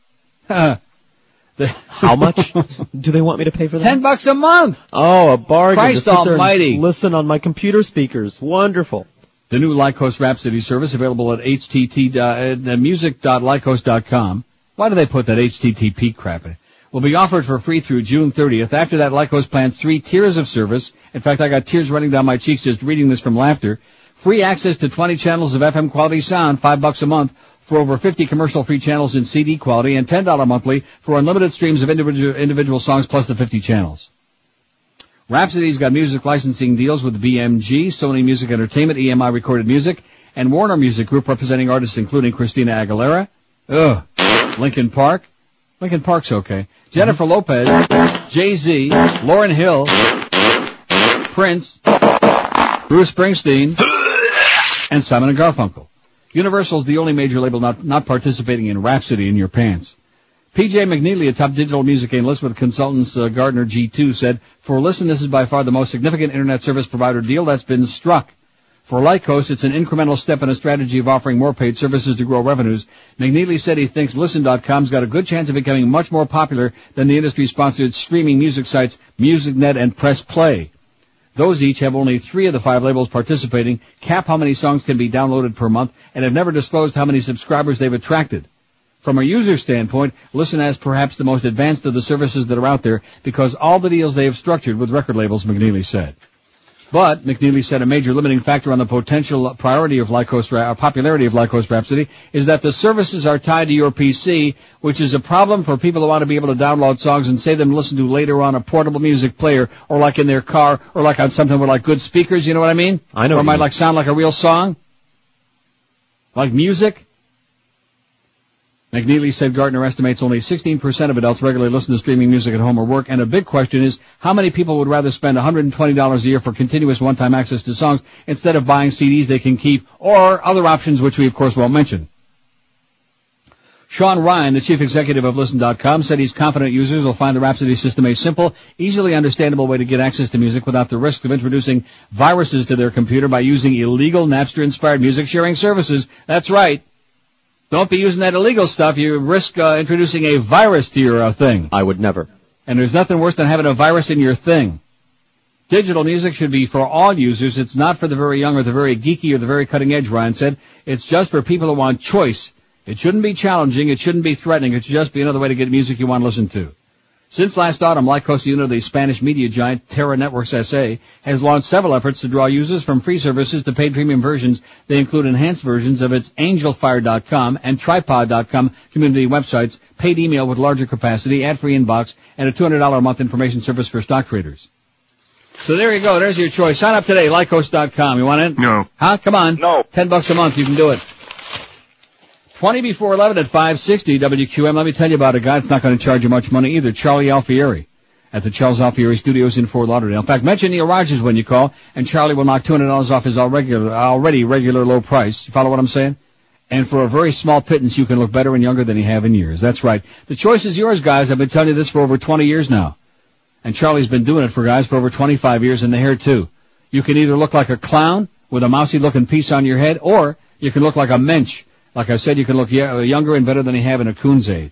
Because Charlie's got the best looking system anywhere. It looks like it's growing right out of your scalp. That's why he calls it the natural hairline system. And there's no obligation when you do business with Charles Alfieri. Just call that toll-free number, 1-800-321-2413. I'll give it to you again, straight. And they give you a free consultation. You sit down, they take a look at your head, and then they show you just how much better and younger they can make you look, too, at, like I said, a very reasonable price. Call today, 1-800-321-2413. That's 1-800-321-2413, or log on to their website at charlesalfieri.com. Goldie Goldstein, weekday mornings from 6 to 9 on Sports Radio 560 QAM. Suck it in and hold it. I woke up this morning with a feeling of despair. I looked for my pussy, but my pussy wasn't there. Well, well, well, my cat fell in the well. Oh, puss, puss, puss, poor kitty, kitty, kitty, my cat fell in the well. I got out a ladder and I climbed down to my pet. I saw in a jiffy that my puss was soaking wet. All right. Well, well, well, my cat fell in the well. Oh, puss, puss, puss, poor kitty, kitty, kitty, my cat fell in the well. The doggone hole by the pump, was she pushed or did she jump? There never was a kitty half as pretty as a pussy that fell in the well. There never was a pussy that could quite compare with her.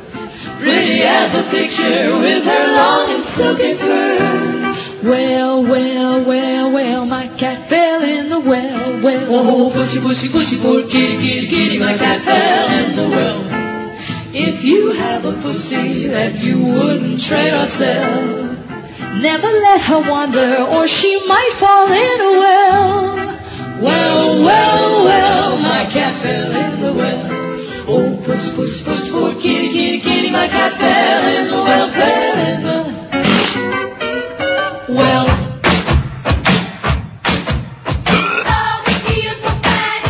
Here's George's favorite.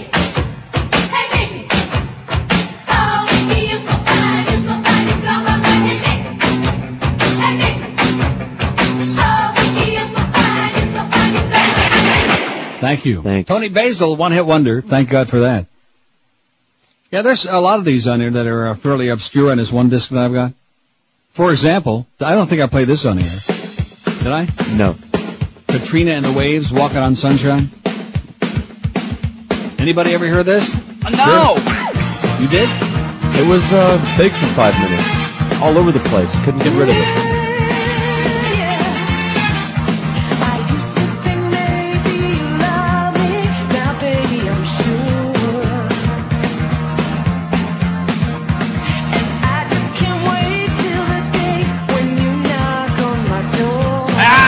Guess what? What? There's a mistake on this disc.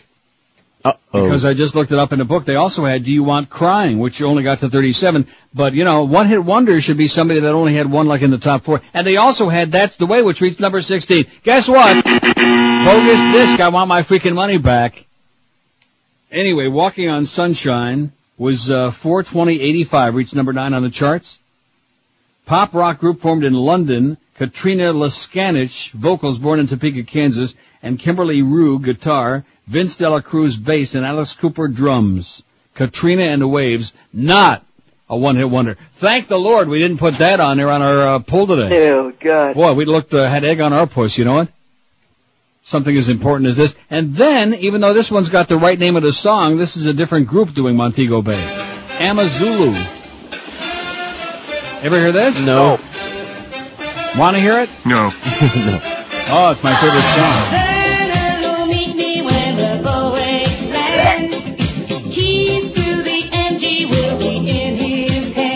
I don't like the song in the first place, by Bobby Bland or by Amazulu or any other Zulu.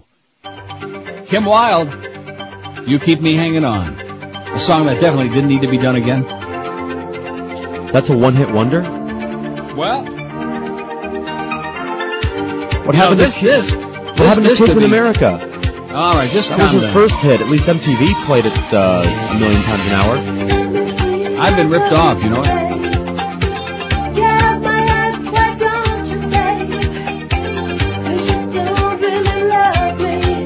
Kids in America made number 25. So once again, bogus disc. Now this disc is called One Hit Wonderful Volume 2. More hard to find one-hit wonders, which is why I bought it. Because when you're looking for this and you see a disc that specifically says that, and then you look it up in your book and you realize that they're full of crap, you realize you've been had. You've been led down the freaking garden path. Kim Wilde, my ass. So there's 2 so far in this disc that are bogus.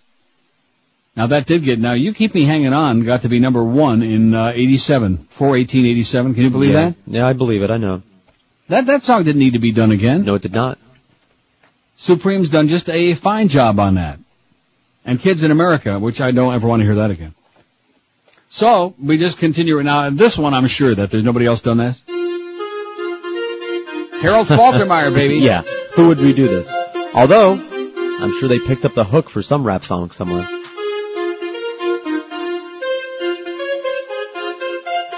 This is it. Reached number 3, no less.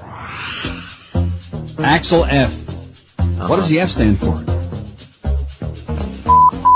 Fun. Born in Munich, Germany. Keyboardist, songwriter, producer, Harold Faltermeyer. And you will like it too, buddy. Robert's scrunching up his face. He doesn't recognize that this is from Beverly Hills Cop. No, I thought it was Axel X. Axel F. F as in fake. F as in fascist. From the movie Beverly Hills Cop starring Eddie Murphy. Axel Foley. There you go. Well, there you go. So then why is it Axel F? It's abbreviated. Huh? Inquiry. No, it's not abbreviated. Inquiring minds want to know. Well, we better do some investigative work into that. Maybe we can find the answers on that nifty website that Eric talked to us about yesterday, even though it doesn't exist. I'm sure you just got it wrong. No, I wrote it down exactly the way he passed it along to us, and then not only that, but I checked every other possible variation on the above theme. Doesn't exist. You tried it with hyphens? I tried it with hyphens, with gryphons, with everything. Doesn't exist. Nice try, Eric. Although he did straighten out the name of that song, My Baby Loves Love, by White Plains. I guess still don't have any votes, and neither does Nobody But Me by the Human Beings. You know, the fact that Nobody But Me by the Human Beings has got no votes is another reason I'm glad I'm not in South Florida. Man, some of you people, your taste is deep inside your rectum. Man, George couldn't even find it with his tongue. God, how is that possible? Nobody But Me by the Human Beings? That's just not just a one-hit wonder. That's one of the great songs of all time, you know it? And they play it like in every movie, every TV show. And every commercial. Like I said yesterday, there's a zillion commercials based on that song. Boy, there's something really, really wrong. No wonder the music is so bad in South Florida on FM, you know? Shriekback. I don't think I have to look for other hits of theirs, do I? No. But I will anyway.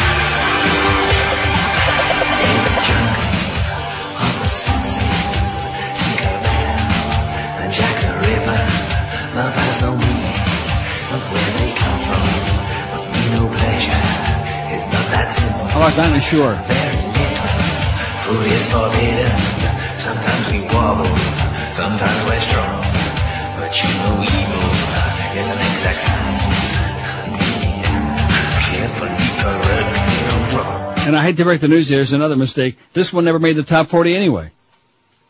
Nemesis by Shriekback, that was never a hit, at least not a top 40 hit. Well, I'll tell you, this disc, I want a refund right now. Although there must be something on there. That's right, it's got Welcome Back, Kotter. Can't be all bad. There you go. Well, no, I mean, John Sebastian, I hated the show, I don't like the theme, but it's John Sebastian, he was great. Love It's Beautiful, man. We can't help it that he got hooked up with John Travolta and, Welcome back. And Horschmidt, whatever his name was. Your dreams were your ticket out. Welcome back. Who was the teacher? What the hell was his name on that show? Gabe Kaplan. Gabe Kaplan. Well, I didn't like him either. No. There was just something about him. He always acted kind of like Gabe. I just think you're an anti-Semite. If a person, here's a fax you just sent along. Oh, from a Chronic Tim Potts. Chronic.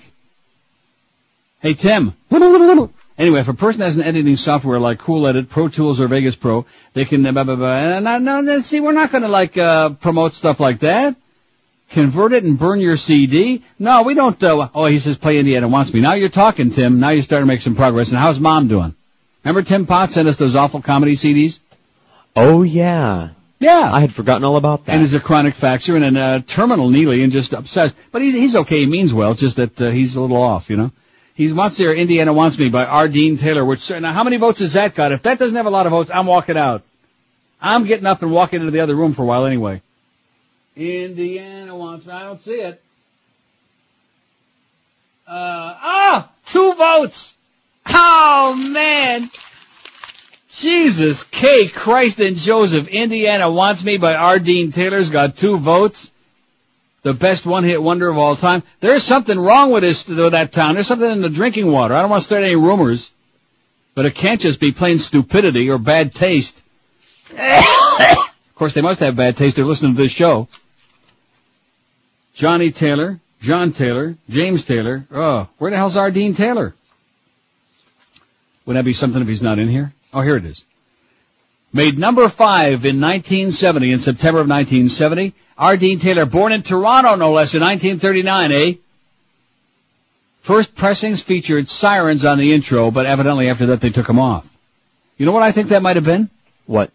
I think, don't you remember they passed that thing on radio? You're not supposed to play things with the sirens and stuff like that? Yeah, it freaks people out when they're driving in their car. No, it's not just that it freaks them out, but it's, you're not supposed to play them because it's like a false alarm, you know. Right. For the reason you just said. Anyway, Indiana Wants Me was number 5, was on the charts for 13 weeks on Rare Earth Records. It was a medley of his smash, and it's got 2 lousy votes. God. And I'm looking, and Boca Brian didn't send that one to me. I'm gonna go out there and buy that today. In spite of all these suggestions of downloading stuff and stealing music, all these terrible things. Who the hell do you think we are here? A bunch of thieves or what? Yes. God. Crazy person?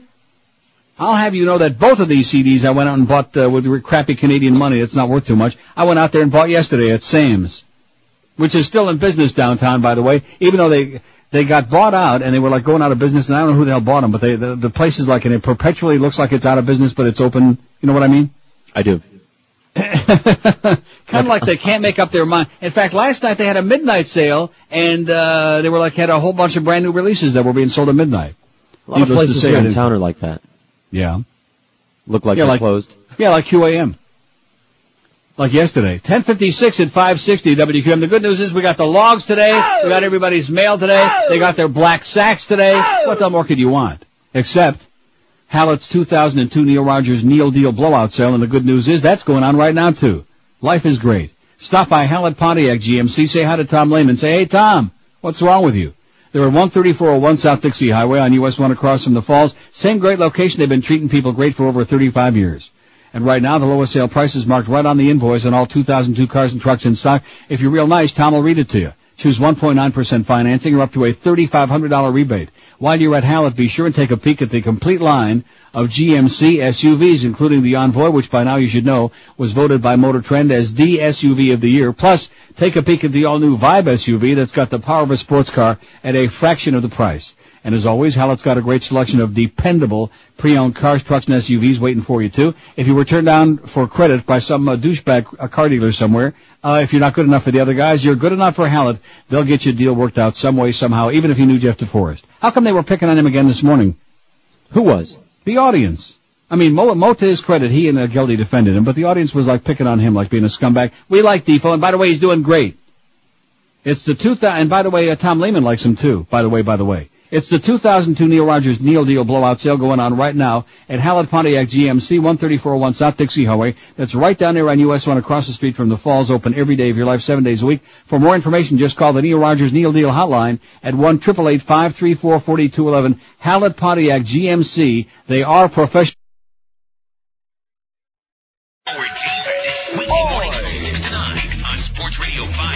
You know what I mean? Yeah. QAM. You call that a hairy penis?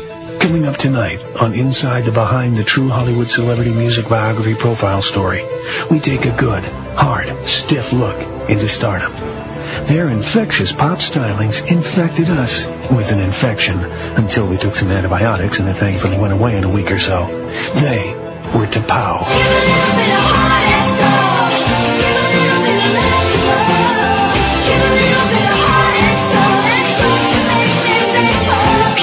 Always asking us where we got the name T'Pau. In this rare interview, T'Pau lead singer Carol Decker makes the rash assumption that we give a flying about her and her stupid band. Well, T'Pau was a character on Star Trek. She was a Vulcan high priestess. Interestingly enough, confessing that she named her band after a Star Trek character branded Carol Decker as such a hopeless geek that it prevented her from getting laid during her entire tenure as a famous person. It's ironic, because, as you probably know, Vulcans have to mate once every 7 years or they, explode. Why, no, Carol, you annoying, strange person. We didn't know that. But let me ask you this. If the band T'Pau doesn't have a hit every 7 years, do they explode too? Well, I don't know. What are you getting at? We only had that one hit, and it's been well over 7! Ladies and gentlemen, a little glimpse of what the world would be like if TV show announcers had all the power. It's a big, juicy, sopping wet look at show business tonight on Inside the Behind. You know what? I think we made a mistake. Wee. Yeah. I think the name of that song, I mean, Eric made a mistake, but that goes without saying. My Baby Loves Lovin' is the name of that song. I think you're right. With an apostrophe at the end. Oh, sorry, Eric. Did you look it up? I just looked it up. Well, they kind of mumble it. Let's see. Question mark and Mysterians are from Bay City and Saginaw, Michigan. Just like I said, how do you like that? There's also a Saginaw, Bay City, and Midland, Texas. So in other words, maybe that's where they got the mistake in Billboard. But they are definitely from Saginaw, Michigan. Make no mistake about that, because I was living in Michigan and playing that on the radio at the time. How do you like them apples, huh? I feel better I know now. my Michigoyan, baby. So anyway, Tapao, speaking of that, which next time we do this, whenever the hell the mood strikes, like maybe tomorrow or 4 weeks, whenever the hell I feel like it, you know. Mm-hmm. I kind of enjoy it, even though we get bogus votes. Tapao, we'll put them on there next time. Pop rock group from Shrewsbury, England. Carol Decker vocals, Dean Howard guitar, Mick Chetwood keyboards, Paul Jackson bass, and Tim Burgess drums. Band named after a Vulcan princess in an episode of the TV series Star Trek. Did you know that? Yeah, I shouldn't admit that, but yeah. Oh, you were the one. Heart and Soul reached number 4 in 87. That was a medley of their smash. So Tapao will be on there one of these days. When we do this again. By the way, something. Yes? I don't know what site you were looking for, that OneHitWonderCentral.com. He already put it up there in blazing green on my page I found here.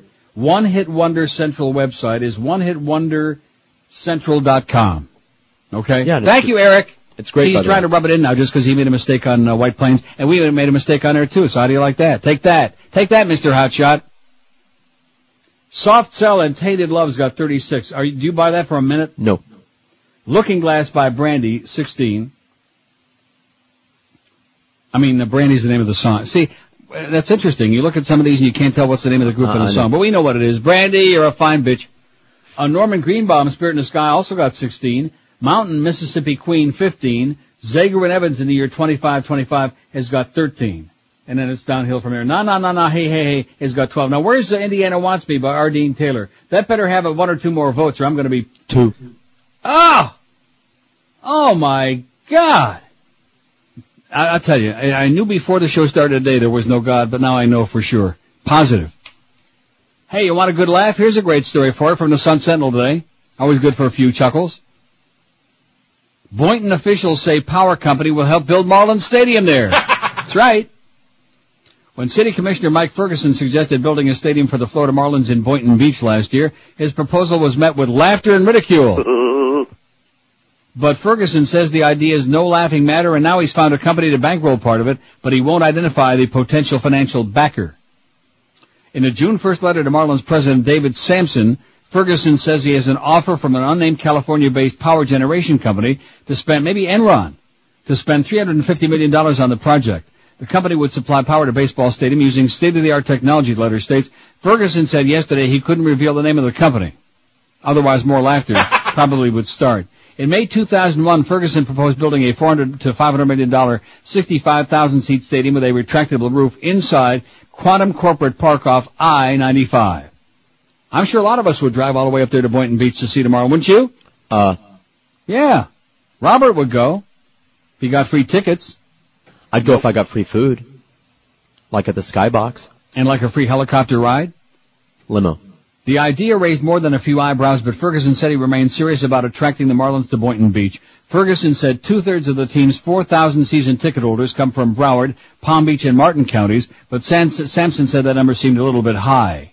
Well, maybe Commissioner Ferguson was a little high when he gave out those numbers. During last night's Marlins game in Kansas City, which the Marlins won, by the way, next ratings, what was it, 15-8? Robert doesn't know. Something like that. You know something? You work on a show where all they talk about is soccer and basketball and a little bit of baseball, and you don't know the score of last night's Marlin game?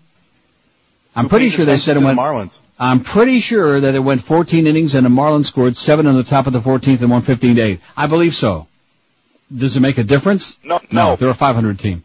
During last night's Marlin game in Kansas City, Sampson said it wouldn't be fair to comment further till he reads the proposal. Ferguson estimates the cost to build the stadium is closer to $500 million. He said he based that figure on other stadiums built around the country. He suggests baseball could spend about $100 million of the total cost, with some of it coming from the Marlins, the Baseball Commissioner's Office, and the Players Union pension. Another $50 million could come from local, county, state, and federal agencies, he said.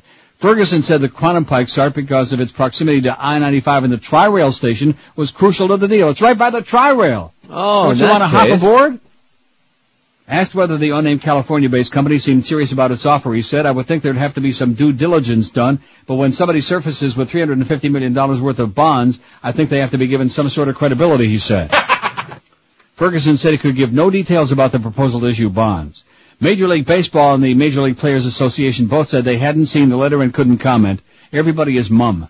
The Marlins have a lease at PP Park in North Dade County through 2003, with 7 one-year options after that. Since new owners took over the team in February, the Marlins have avoided talk of a new stadium and focused instead on the team's .500 performance.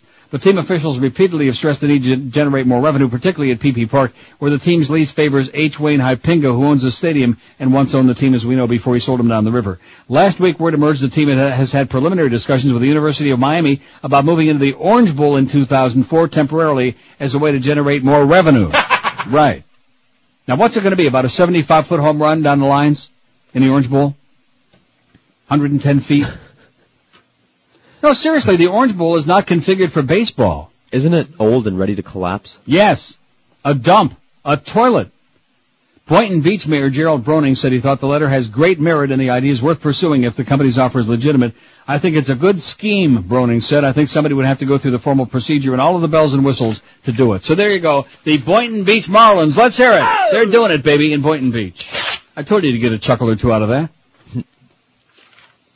Here's another one you might get a chuckle or two out of in a sadistic way, knowing what a prick you are, George. Yes. Vatican accused Kentucky bishop resigns. This is one we had a story on, and now he's out. Bishop J. Kendrick Williams of Lexington, Kentucky, accused in several sex abuse cases, resigned yesterday, the Vatican be saying. The bishop who was denied the charges has been on administrative leave. The Vatican said the Pope accepted the resignation submitted under church law for illness or some other grave reason. In lawsuits against the Archdiocese, 3 plaintiffs alleged abuse by Williams. James W. Bennett alleged Williams abused him in 1981 while Bennett was a 12-year-old altar boy. David Hall alleged Williams fondled him when Hall was an 18-year-old high school senior. A third plaintiff who filed suit last week also accuses Williams of molesting him when Williams was a priest in Louisville. In a statement last week, Williams said, I've never sexually abused anyone at any time in my life. You believe me? No. Williams is the third bishop brought down in a sex abuse scandal rocking the Roman Catholic Church in the U.S. since January. The announcement of his resignation comes 2 days before American bishops meet in Dallas to decide on proposals to deal with sexual abuse in the clergy and how to cover all of this up. How to cover their ass. Monk shooting motive remains a mystery. Remember I asked yesterday about the Abbey? Right. Well, a Roman Catholic Abbey in Conception, Missouri. Is that? I guess that is, because it's with a T. It's not a Spanish name. No. A Roman Catholic abbey erupted in gunfire as a 71-year-old man wielding 2 assault weapons killed 2 monks and wounded 2 others before committing suicide, leaving bewildered residents in Conception, Missouri, wondering about a motive. Interviews with relatives and neighbors of Lloyd Robert Jeffress, or maybe he didn't like his last name, Jeffress, Jeffress, yielded no clues as to why the retiree packed 2 rifles in separate boxes, drove his green Chevy Cavalier to far northwest Missouri on Monday, and then opened fire in the hallway of the Conception Abbey, officials said. Investigators were digging into Jeffress' religious past, but there was no immediate indication if the shootings were related to the sex scandal in which priests around the country have been accused of molesting youngsters. Jeffress also did not appear to be under the influence of drugs or booze and had no known criminal past. It doesn't make much sense, State Highway Patrol Sergeant Sheldon Lyons said. It makes you wonder what goes through a person's mind to make him do something like this. Grief-stricken residents in Conception, about 90 miles north of Kansas City, offered prayer, food, and flowers to those at the Benedictine Monastery and Seminary. The doors of the Conception Abbey were locked for the first time in recent memory overnight, and a highway patrolman stood guard. The Reverend Gregory Poland, abbot of the Abbey, said he mistook the first shot as a window breaking. The monks and staff barricaded themselves in their rooms when they realized shots were being fired. The whole thing lasted about 5 minutes, maybe even less, Poland said. Investigators interviewed Jeffress' daughter in Norborn late Monday, but gained no insight into a possible motive. How do you like them apples, huh? They're shooting the monks, which brings back great memories of the Monks Inn, though. I'll tell you, that was a great place. You never got to eat there, huh? No, I never. Oh, man, was that good. That was back in the days when South Florida was worth being in. Speaking of food, let me tell you about getting in shape for summertime. Maybe you want to go to the beach, put on a bathing suit. Well, you certainly don't want to look like a beached whale. The Beast has lost 32 pounds on Balance for Life. This man is a shadow of what he, and he's still a fat tub, but he's a shadow of what he once was. And we're going to get him on the road to like being healthy and looking human. Maybe you can get laid sometime before the year is out. You think so? Well, let's not get carried away. That would be like saying we're going to get Clarence laid before the year is out. Anyway, the Beast in a bathing suit, maybe that's coming to a beach near you pretty soon. Watch out. Balance for Life is the answer to losing that weight. It's a bitch. I can tell you personally, losing weight, I mean, you try Atkins and Skatkins and this program and that one. Balance for Life is based on Dr. Barry Sears' The Zone Diet, which is extraordinarily complicated, but they take all the work out of it for you because they prepare all the meals. The best ingredients that money can buy, 3 delicious, hormonally balanced gourmet meals, 2 delicious snacks, and a little 16-ounce bottled water in your little black sack, which they deliver to you just about every day at 6 o'clock in the morning to home, work, wherever you might be. They insist they delivered that one yesterday, but we doubt it. Anyway, if you want to get on the road to losing some weight, and don't forget, they let you choose between 2 alternatives for each meal each day you're on a program. Get in shape for summer and the rest of your life starting right now with Balance for Life. Like I said, the food is delicious and it really works. The weight comes pouring off just like on the Beast. Call them today, 954-568-3229. Talk to Troy. He's our boy. 954-568-3229, or check out their website at Marlins play the Mets. So log on and start playing on service of Sports Radio 560 QAM. Neil God. Al Gore, as you have never heard or seen him before. 4 years ago, you gave me your nomination to be vice president. This is some crowd. I've been watching you doing that Macarena on television. And if I could have your silence, I would like to demonstrate for you the Al Gore version of the Macarena. I am not trying to do this. Macarena. Macarena. Macarena. Macarena. Would you like to see it again? Tengo mucha compasión. Tengo mucha emoción. Tengo mucha pasión y un gran corazón. When your alarm goes off in the morning, Macarena. When one of your children reaches for cereal and fruit, Macarena. Macarena. Macarena. Macarena. Macarena. Yeah, very disturbing facts here. It says VH1 had a show not too long ago. The all-time number one hit wonder was the Macarena. It said, thank God for those two went into obscurity. And those two were? I don't know. Los Del Rio. Oh, yeah. Flamenco guitar duo from Seville, Spain, Antonio Romero Monge and Rafael Ruiz Perdigones. For a famed duo in the 60s, in 1993 they wrote and performed Macarena, which became a worldwide dance craze and was remixed by the Miami production team of the Bayside Boys. Remixed. So in other words, Macarena Bayside Boys mix was the hit. I see. You following that? Keep in mind Los Del Rio. Next time we do this, in fact, make a note. Okay. Los Del Rio. And also, Tapao. Kapow. Macarena was, this is going to make you barf. Number 1 for 14 weeks in 1996. Does that tell you why the 90s sucked, huh? Yeah. Number 1 for 14 straight, long, laborious weeks. Macarena by Los Del Rio, the Bayside Boys mix from Miami, no less. Boy. How about Louie Louie? Not the song, but the group. You ever hear them? The group? Sitting in the Lap of Luxury, 1990. Medley of their hit. I'm just, you can open up any page in this book, any artists, and you'll immediately find one. For example, Lost Boys, B-O-Y-Z, Renee, 96, got number 33 on the chart. Lord Tariq and Peter Guns, rap duo from New York. Deja Vu, Uptown Baby, 1998, reached number 9 on the chart. Los Bravos, here's one that we actually know, Black is Black. Right. Well, maybe before you remember that. Sure. A rock group formed in Spain. I never knew that. Me either. Mike Kogel, vocals, born in Germany. Tony Martinez, guitar. Oh, by the way, I have a song called F the Macarena. Okay. But we'll have to find it somewhere. All right. Yeah, it's great. Tony Martinez, guitar. Manuel Fernandez played his organ. Miguel Danis, rhymes with anus, played the bass. And Pablo Gomez played the drums. Los Bravos, put that down too for next to go around. Black is Black. Pretty big hit, reached number 4, 1966. Uh-oh. Yeah. We have a problem. We have a problem, Captain. Looking Glass, Brandy, you're a fine girl. Hate to break the news to you. How does he do this? Can he do it? I guess he can do it. If he can add ones on, he can take ones off, right? Right. Sorry, Eric, we screwed you up. Now, I got this off a list that somebody faxed me, and obviously the person who faxed me was full of crap, which often happens in this crowd. You know, people pretend they know something, they know nothing. Brandy was the number one song in 1972 for Looking Glass, pop rock group formed in New Jersey, but Jimmy Loves Marianne made number 33, so they did have another hit. Not a big, gigantic, oozing hit, but if it made the top 40, it was a hit, right? Right. It was on the charts for 3 weeks. He can blitz that out of there. Yeah, sorry about that, because at the moment it's tied for a second. Right. With 18 votes, but there it goes, any second now. Eric will make him disappear. Look through the Looking Glass one last time, see if Alice is still in there. Sorry. We can just give their votes to Soft Cell. Yeah, let's put some more votes on there. They've only got 41. I mean, God only knows we want. In fact, I just might play that till 1 o'clock just to goose them up some more votes. Because they need our help.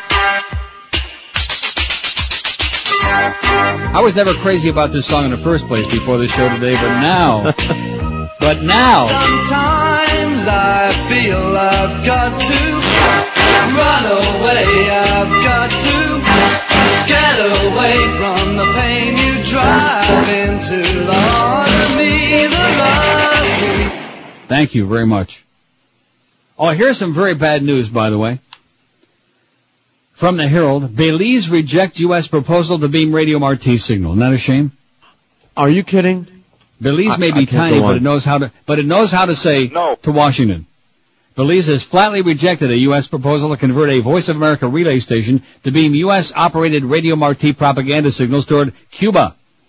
The denial has dismayed Cuban-American supporters of the radio station who say the Belize facility might have helped Radio Marti sidestep efforts by Cuba to jam its signal. They're jamming it. And by the way, special hello to all our listeners in Havana, and also, where do you think they can hear us in Cuba? You think in Havana? Absolutely. We got a few hits on there when you look in the domain thing on our website. We get a few, not too many. My family members recall when QAM would play music, that's what Buenos they would listen dias, to. amigos. To hell with Fidel. But Belize, a former British colony in Central America, sought to avoid getting ensnared in U.S.-Cuba frictions. It did not want to risk that Havana would retaliate by withdrawing more than 100 doctors and nurses it had sent to Belize. We don't want to get involved, said Vaughn Gill, a spokesperson for the Belize government. Belize has good relations with both Cuba and the U.S. Good thinking, Vaughn. The U.S. operates 2 AM radio transmitters near the town of Punta Gorda in the southernmost part of Belize. Punta Gorda? Why should we be the only ones? Yeah, so another we stole we stole that name too. I bet you there's a 2 someplace else also. The transmitters send both English and Spanish Voice of America's broadcast throughout Central America each evening. As a sister facility to the Voice of America, Radio Marti was established in 1985 to offer an independent source of news and entertainment to Cubans. Radio Marti is beamed toward Cuba on AM from Marathon in the Keys and on shortwave from Greenville, North Carolina and Delano, California.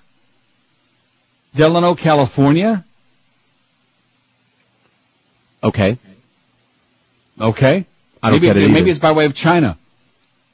In late 2000, U.S. officials began scouring the Caribbean looking for an alternative broadcast site to send the signals of Radio Marti toward Cuba from a different latitude, making it more difficult for Cuba to block its signals. They went to the Turks and Caicos, they went to the Bahamas, and they went to the Caymans, said one official insisting on anonymity. Then they noticed the Belize facility and quickly allotted $750,000 in the 2002 fiscal year budget to enhance the site. An appeal went out to Prime Minister Said Musa of Belize for permission to change the use of the facility. No one seriously expected Belize, an unspoiled nation popular with U.S. scuba divers and Mayan archaeology buffs, to refuse. But 2 months ago, they did just that, setting tongues wagging around Capitol Hill about how the Bush administration took it on the chin from Belize. Oh, this is even more embarrassing than Las Malvinas, you know it? Mm-hmm. Belize felt it had too much to lose. Since 1999, Belize had hosted an increasing number of Cuban physicians and nurses working in remote villages. Gill, the government spokesman, also noted that more than 100 Belizean students are in Cuba on full scholarships, some of them studying medicine. As word arrived in Washington this spring that Belize might turn down the U.S. request, the State Department sent 2 diplomatic notes to Belmopan, Belize's capital. The second one was apparently sternly worded, the congressional staffer said, and you know what? They still said no. How do you like that? All right. Let's hear it for the balls in Belize, baby. Oh. Yeah. Just say no to Uncle Sam. Don't let him push you around. Don't let them make you a pimp like the middleman, like we'd like to do everybody else, like to force them, coerce them, make them an offer they can't refuse, to do our bidding. And they just said, no. Good for you. 26 past 11 at 560 QM. We got the Mad Dog. Jim Mandich is back today after a busman's holiday yesterday. We got Hank will be there 3 o'clock this afternoon. Josh Friedman. Boy, there's a lot of poundage on this air today between me and Hank and Josh, you know. Marlins on deck at 7:30. Marlins at Kansas City, 8:05 tonight. Eddie K after the baseball game. And then Joe and Mark talking about sex and more sex overnight 2 to 6, proving that George is small potatoes when it comes to sex. Is that all they talk about? Is that all they talk about? Yeah. I know it's all you talk about. Yeah, I never heard their show.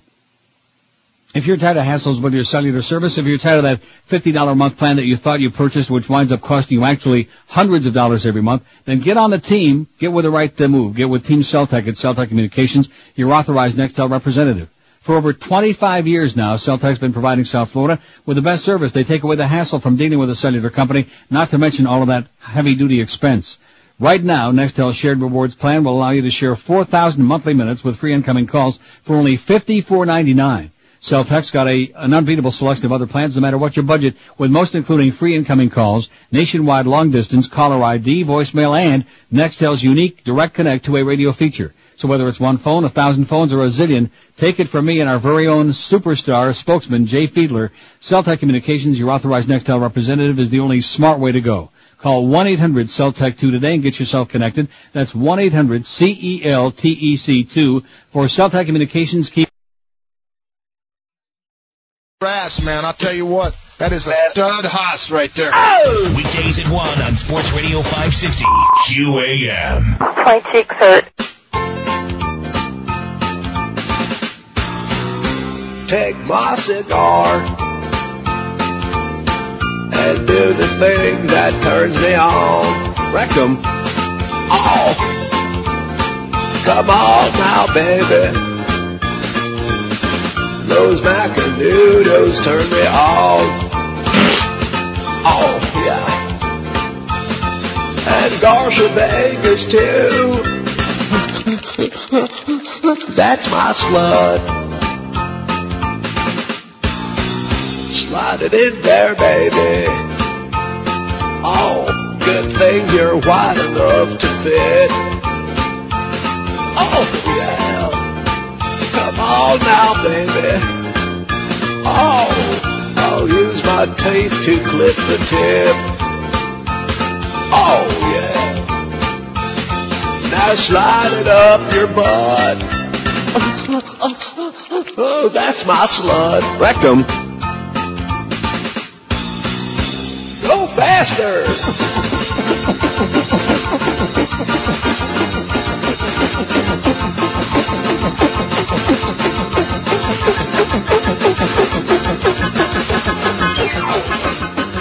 11:32 at 560 WQM. Don't forget to log on to QM.com. Start playing the 200 Baseball Trivia Challenge. Weekly prizes include golfer Ford Chulas. The grand prize is a trip for two to New York over Labor Day weekend to see the Marlins play the Mets. So log on and start playing at WQM.com.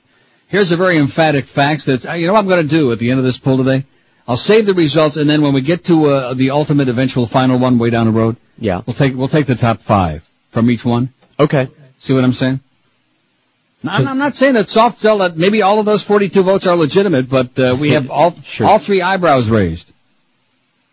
But anyway, very emphatic facts. Who says, bar none, the greatest one-hit wonder of all time is, and didn't I mention this yesterday when I suggested we might do this poll? Yes. 96 Tears by Question Mark and the Mysterians from Saginaw, Michigan. Oh! By the way, I thought I mentioned it again. Well, I'm not going to say it's the best of all time, but it's certainly, and it's doing pretty well. It's got 13 votes. It's like in the top 10. Pretty good choice, pal, whoever the hell you are, whatever you are.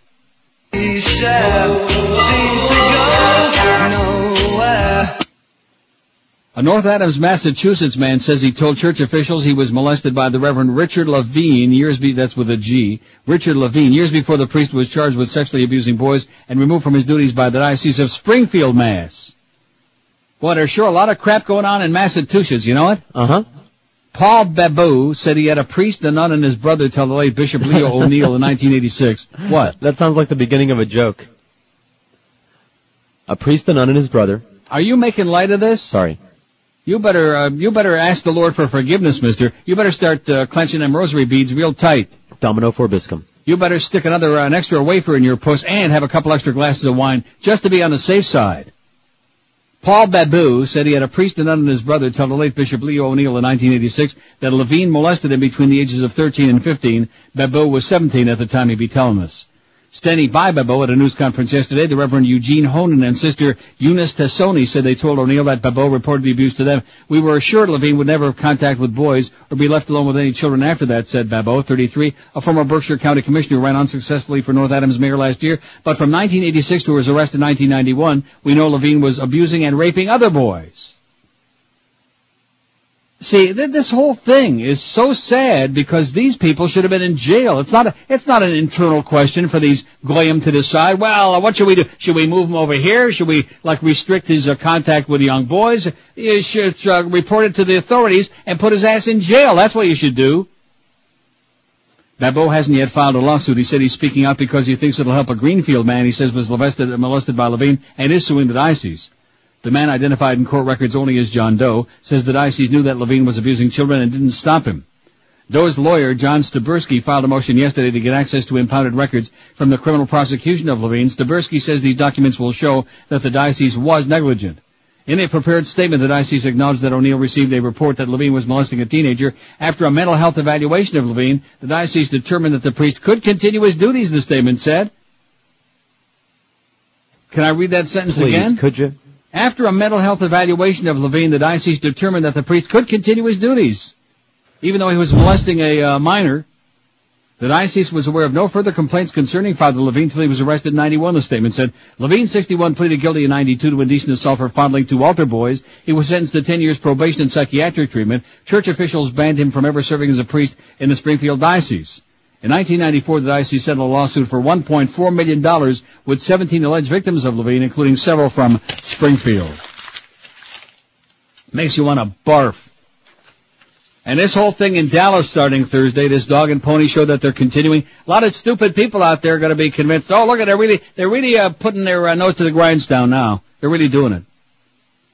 All they're doing is try to cover their ass because this whole scandal is bad for business.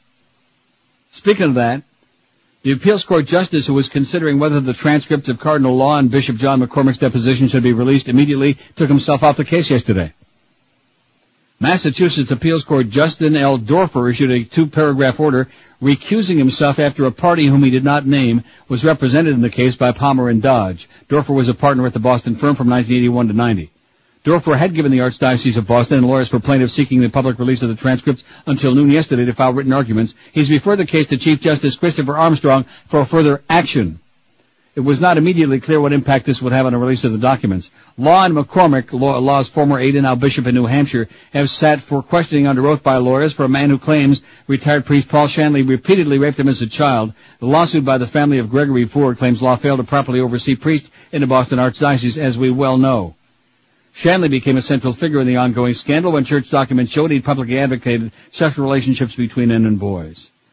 Middlesex Superior Court Judge Raymond Broussard had ruled transcripts and videotapes of the deposition should be released as soon as they were registered with the court clerk because they were of legitimate public concern. But the Archdiocese appealed, saying it should have 30 days to examine the tapes and transcripts for errors before they're made public. In other words, try to figure out how to cover their ass.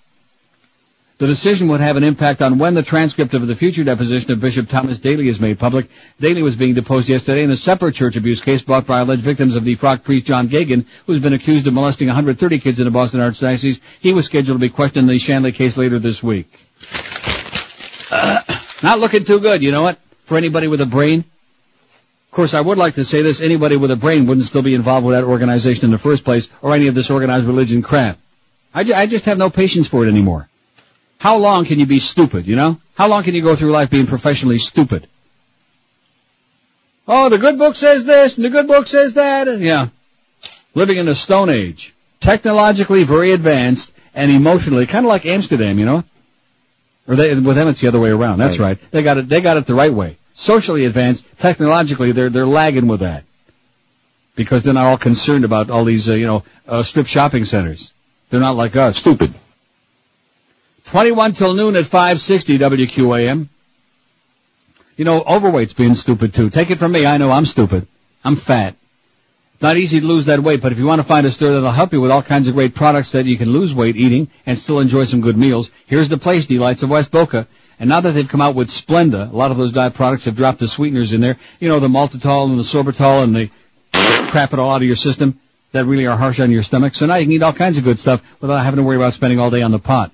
Delights of West Boca carries thousands of diet products, supplements, vitamins, diet books, everything you need to lose the pounds you thought were so damn hard to get rid of, and they really are. Delights also carries the largest selection of bakery products like pancake mix, breads, cookies, cheesecakes, brownies, muffins, and eclairs. And Delights also carries low-carb and sugar-free products like pasta, sauces, ketchup, crackers, candy, Champion Light chocolate, and their famous Carbolite ice cream. And head to the Delights of West Boca, and you can try before you buy. Try anything in the store before you buy it. Give it a little taste. You can call them at 1-877-LOW-CARB or check out their website at lowcarb.com. Visit Delights of West Boca on the northeast corner of Glades and 441 in Boca, and be sure and tell them that neurotic P.D. Lenny sent you by. Delights of West Boca B, your official Atkins retail center. Guy, where there are no loosies. Go straight to hell. Weekdays at 3 on Sports Radio 560 QAM. Floridians, dumb as dirt.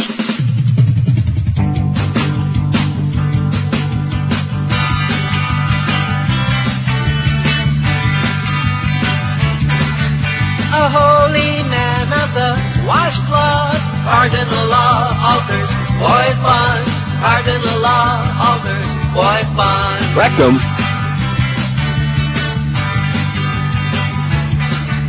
He bangs young boys with a hot thrust, pardon the law, alters boys' bonds, pardon the law, alters boys' bonds.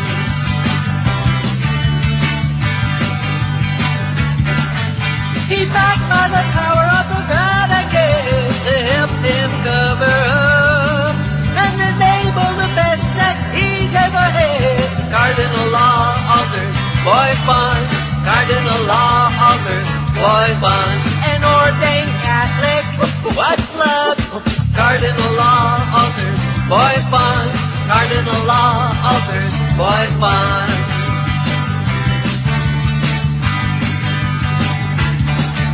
A pervert cuss that they won't bust. Cardinal law alters boys' bonds. Cardinal law alters boys' bonds. You know, as soon as I started playing that, I thought, there we go, here's another one-hit wonder. Guess what? Wrong. I looked it up. Good thing I got this book, you know, the Billboard book. Yep. Bobby Fuller 4, I Fought the Law, reached number 9 in 1966, but Love's Made a Fool of You, 1966, May of 66, written in 1958 by Buddy Holly, by the way, before he died. Well, he could have written it after he died and, like, sent it from heaven. He's up there looking down. Why do people say stuff like that? They're weak. Oh, they're up there watching the game right now, like they had Larry McCarty on there right now from the Red Wings. And he's talking about his father who died from cancer, you know, and his grandfather and his uncle, and they're all dead. And well, I'm sure they're up there watching the game upstairs. They're watching down, you know. Why do people talk such crap? It's the same reason that people are still involved in all these goddamn religions. It's the same reason they go to Miss Cleo. And it's the same reason that every time you have a psychic or a goddamn fortune teller on here, the phones just about blow out. People are desperate to be conned. That's why that Miss Cleo thing is a shame. All these religious fakers on there with the goddamn toll-free numbers at the bottom of the screen so they can rip off your money, take your credit card. God. Oh, I'm sorry. Oh, God. When are people finally gonna wise up? Is it ever gonna happen? No. I don't think so. Yeah, but that John Edward guy, he's for real. Yeah, there's another one. And the stupid women who watch that crap, they can't get enough of it. I'm not so sure who's dumber. The people who watch that, or the people who watch Oprah, or the people who believe in fairy tales like Jesus Christ, things like that. I think they're all the same people. Yeah, probably right. Bobby Fuller 4, Love's Made a Fool of You, reached number 26. So sorry, but nice try. Now, what's going on with our poll? There's something strange going on here, Eric. I don't want to start picking on Eric, but this thing's been stuck on the same number of votes. Yeah, it's stuck at 276 for like the last 10 minutes. Since he took off Brandy, there's something bizarre going on. Don't tell me there's nobody else voting on this. Which of these one-hit wonders was bet? Soft Cell, Tainted Love, 42 votes, which we're very dubious about. It could be number one, though, you know? Okay. I said it could be. Mountain, Mississippi Queen, 20. Norman Greenbaum, Spirit of the Sky, 18. Steam, Na Na Hey Hey Kiss 'Em Goodbye, and EMF Unbelievable, 15. Zager and Evans in the year 25-25-14. Question mark and Methurian, 95th tier, had 13. Blues Image, Ride Captain Ride, Taco Putting on the Ritz, and Paper Lace Night Chicago that each have 12. After that, it's pretty far downhill. Although John Sebastian, Welcome Back Carter's got 8. And you know something? White Plains, My Baby Loves Lovin'. We changed the name of that 3 times and it still has no votes. Oh! Let's change it again. Maybe that'll help. Yeah, let's make up another name for it. Let's say it's by the Beatles. I'm not buying those taco results either, by the way. Why not? Because that's another crock. I can't imagine anybody actually liking that. See, this is the problem when we take a poll that's subjective like this and you don't want to accept the, the fact that a lot of people out there have got bad taste. I mean, Norman Greenbaum and Spirit in the Sky, if that's in the same league with a lot of the other stuff, like Incense and Peppermints by the Strawberry Alarm Clock, or Hushabye, the Mystics, which still has got only 6 votes. R. Dean Taylor, Indiana Wants Me, still stuck down there with 3 freaking votes.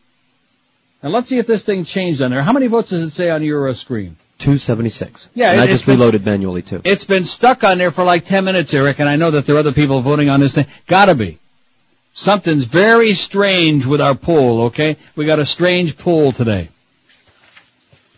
11:48 at 560 WQM. Supreme Court shoots down gun appeals testing individual rights to own firearms. Bad news.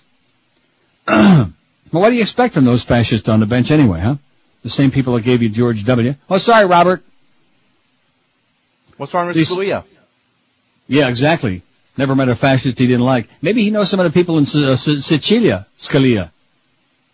The Supreme Court said Monday it will not hear 2 cases that would have offered a test of the Bush administration's newly articulated position that the Constitution protects an individual's right to own guns.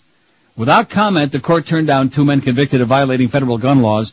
The men had argued that the laws are unconstitutional because the Second Amendment gives Americans the right to keep and bear arms. The cases marked the first time that the Bush administration had told a Supreme Court that it has reversed a decades-old policy on the Second Amendment. Until now, the government has said the amendment protects a collective, not an individual, right to gun ownership. And the NRA is proud, baby. They love it. They're thrilled.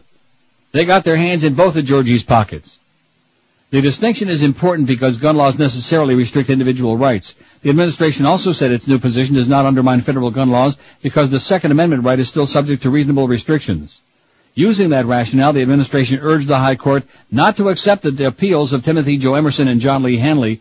Both were properly convicted of violating laws the administration considers reasonable limitations of the gun rights. Solicitor General Ted Olson said, the Second Amendment reads, a well-regulated, well, we know what it says. The Supreme Court interpreted that in 1939 as a protection of militia rights, not of individual ones. Decades of Justice Department policy rested on that which preceded most federal laws regulating who may own what type of gun.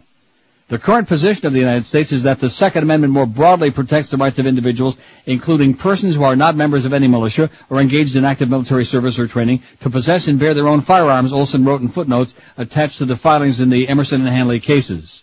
That right, however, is subject to reasonable restrictions designed to prevent possession by unfit persons or to restrict the possession of types of firearms that are particularly suited to criminal misuse, Olson wrote last month.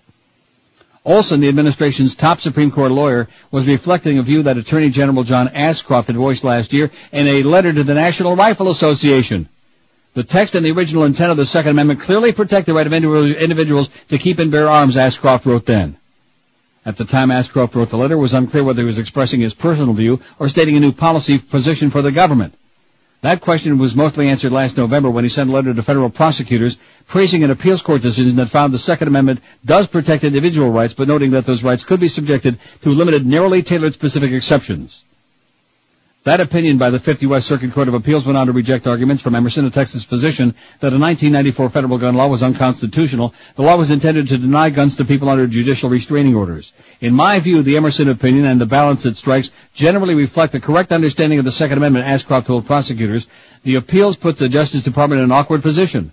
Although the government won both cases in lower courts using the old interpretation of the Second Amendment, Ashcroft had switched gears by the time the appeals reached the High Court. Well, you better check with the NRA and make sure it's A-OK. Okay? Like Dennis James would say? Okay. Okay. Now, how's that thing coming? Is it still stuck? I'm reloading. Oh, it finally moved. See? Oh, yeah. There was something stuck on there. Stuck in the middle with you. Steelers Wheel? Yeah, great song. Did we say that qualifies? You have to look that up. That's the only hit that I know of theirs. We'll have to put that on there next time we do this, which I think will be a long ways down the, I don't know. By the way, just so you know, I'm throwing away faxes of things that we already know about, people's suggestions that we already know about. They're already So in other words, we're getting a response on this? Or yeah, well, a little bit. Or that they don't qualify, like B.J. Thomas, I'm sure had more than one hit. B.J. Thomas, are you people crazy? B.J. Thomas had a crap load of hits. Hooked on a Feeling, right. Rock and Roll Lullaby. They suggested Raindrops Keep Falling. That's the only Raindrops hit Keep Falling on My Thing. He had a Schmidt load of hits. B.J. Thomas. Steelers Wheel had Star. Sorry. Stuck in the Middle with You and Star. Don't you remember Star? No. Well, I do. I don't know how it goes, but I remember it vaguely. Just to show you, who faxed that? It doesn't have a name. I want to trace that fax and get that person and just knock a little sense of them with a 2x4. First Hey, name Scott, get with it, Scott. You're probably a pretty good guy, Scott. Send some pictures. But Jesus Christ, God, is that frost my ass when we get something stupid like that. Jesus Christ. I'm so lonesome I could cry. Mama, Billy and Sue, The Eyes of a New York Woman, Hooked on a Feeling, Raindrops Keep Falling on My Head, which is number 1 for 4 weeks. Everybody's out of town. I just can't help believing. Most of all, No Love at All, Mighty Clouds of Joy, which wasn't a big hit, but probably the best record he ever made. You remember that? Yes. Oh, Rock and Roll Lullaby, which for my money is the second best song he ever did. Hey, Won't You Play Another Somebody Done Somebody Wrong song? Of course. Which also reached number 1. And Don't Worry Baby, a remake of the Beach Boys. Oh, I had to I'm play going to that. tell you something, folks. B.J. Thomas, who was raised in Rosenberg, Texas, although he's not Jewish, is great. One of the greatest voices in the history of rock and roll. Is there any question about born that? Again Christian now, you know. I don't care about that. He can believe whatever fairy tales he wants. No, he has a great voice. I agree, but he's B.J. Thomas is great. And he probably had to become a born-again Christian because all those people kept asking him what the B.J. stands for. But God, I mean, Scott, get serious. Although, you know something, these books are pretty damn expensive. I mean, that's the only way you're really going to know, although B.J. Thomas you should have known, Scott. Well, these your books first are mighty clue expensive. About B.J. Thomas is every time you go to the record store and you see B.J. Thomas's greatest hits all over the place in the display rack. Yeah, there are not too many CDs out there with so-and-so's greatest hit. Oh, here's Lauren, who's also a chronic faxer, who says, I don't know if it's on the current list of one-hit wonders. I nominate, next time, The Boys Are Back in Town by Tin Lizzy. That's a good one. Yeah, Thin Lizzy. Did I say Tin Lizzy? You did. It says Tin Lizzy or Thin Lizzy, whatever the real name is. My favorite line in the song is, if that chick don't want to know, forget her. Well, that's good. The Boys Are Back in Town. They play that a lot at the hockey games here in Toronto. Don't ask me why. Well, it's better than that stupid Stompin' Tom song. I don't think they're a one-hit wonder. They're not? Thin Lizzy. They had Jailbreak. Ah, Jesus. At the Here very we least. go. You know, this book weighs about 400 pounds. I hate to break the news to you. This is a heavy-duty book that cost $38.95 Canadian, which is about $25 U.S. This top 40 Billboard book. Now, what is it I'm looking for? Thin Lizzy. Oh, 38 Special. There's Jailbreak. Well, guess what? Didn't make the charts. Uh-oh. He gives us that big dramatic thing there, and you're wrong. Well, it's funny that Boca Brian emailed me that one, but Well, not. Boca Brian's full Boys of Are Back crap, in Town. okay? The Boys Are Back in Town reached number 12 in 1976. Rock group from Dublin, Ireland, Thin Lizzy. Phil Lynott, vocals and bass, Brian Robertson and Scott Gorham, for guitars, and Brian Downey on the drums. Lynott died in 86 at the age of only 34. And we're not going to speculate as to why. So how do you like that, huh, Mr. Hotshot? There are one, so might make a note of that. Okay. Can I get to this one quick thing before we do the break? Moroccan police have dismantled a terrorist cell with links to Osama bin Laden's Al-Qaeda network, arresting 3 Saudi nationals, key government officials said yesterday. The 3 men were planning suicide operations against American and British warships patrolling the Strait of Gibraltar, the Moroccan officials said on condition of anonymity. The names of the suspects who were arrested in May were not released. The arrests were made with the help of intelligence services of several friendly countries, one of the officials told the AP. It's the first confirmation of a crackdown in Morocco since the U.S. and its allies launched a military campaign in Afghanistan to destroy Al-Qaeda. In October 2002, suicide bombers in a small dinghy rammed the USS Cold Destroyer in a port in Yemen, blasting a hole in its side, as we know, killing 17 sailors. Okay, there you go. Oh, it also says in the last sentence, I guess I shouldn't throw it out, if Al-Qaeda operatives are confirmed to be behind the attack, it would mark the terrorist group's first known successful operation outside the war zone in Central Asia since 9/11. We just mentioned that in passing. So Thin Lizzy qualifies. Make sure we keep that on the list, okay, along with Tapao and all those. And B.J. Thomas, I'm distraught.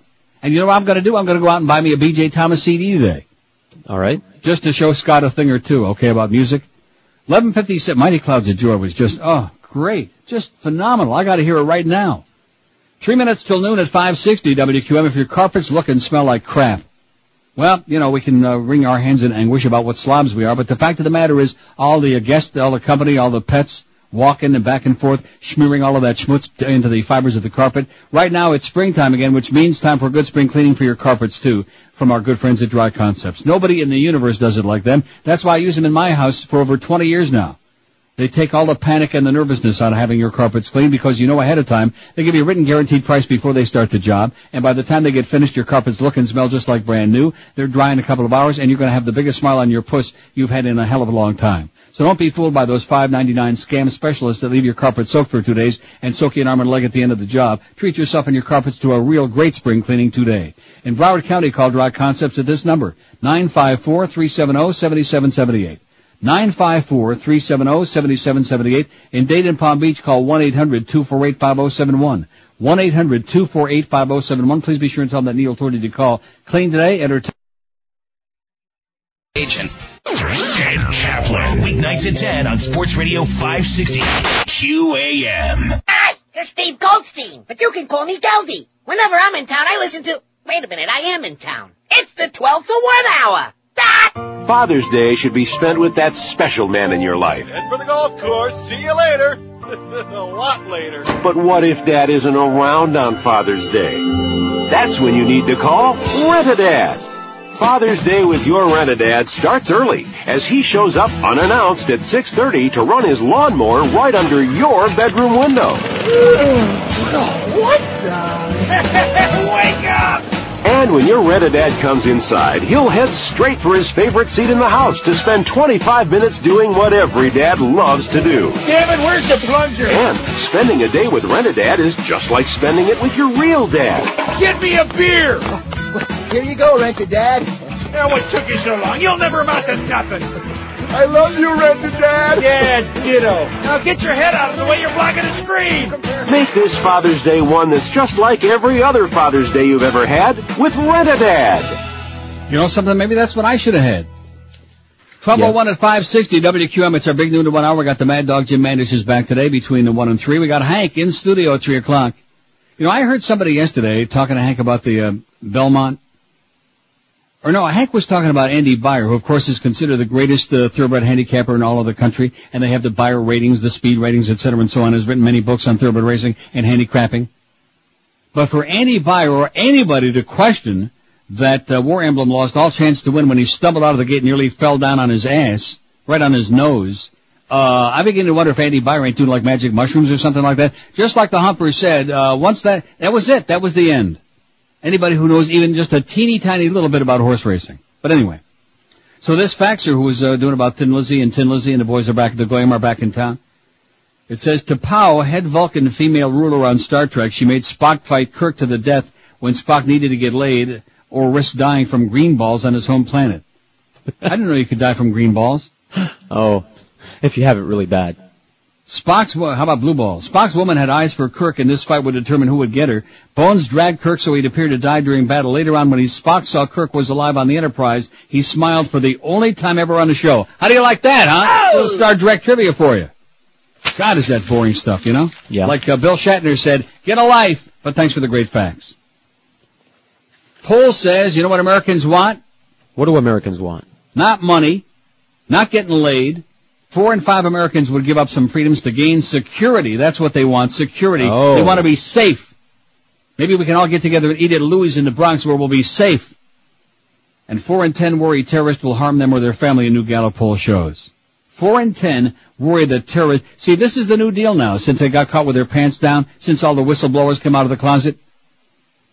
We got scuba divers are going to get us, and we got the dirty bomb, and the clean bomb, and the neutron bomb, and the big bomb. Yeah, get everybody into a panic.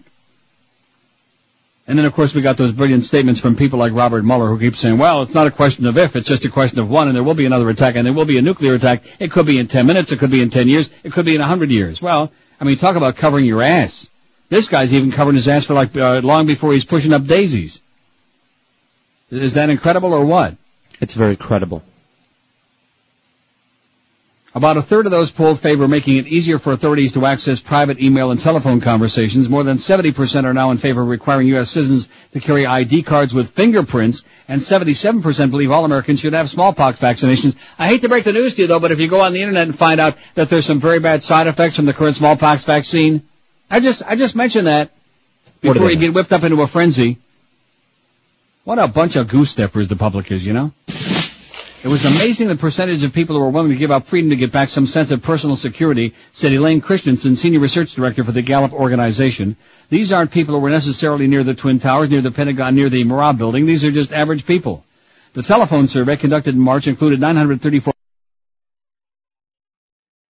to compare results with the general population survey. The poll showed 8% of Americans are very worried and 31% are somewhat worried that they or someone in their family will become victims of a terrorist attack in the U.S. In New York City, the level of worry is higher. 19% said they're very worried and 34% said they're somewhat worried.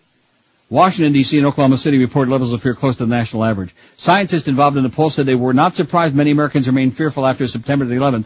The magnitude of the event was just so profound, said Carol North, a psychiatric professor at Washington University in St. Louis, who said talk of the war in Afghanistan, airline security, and terrorist threats is propelling the fear. And you know who's doing the propelling? I give up. The media? Yeah, there you go. The media is sick and needs help badly. Yeah, I was going to give you like a little clue there from good old Tammy Faye. And I hope Carlos has a wonderful life with Tammy Faye. I hope they elope together.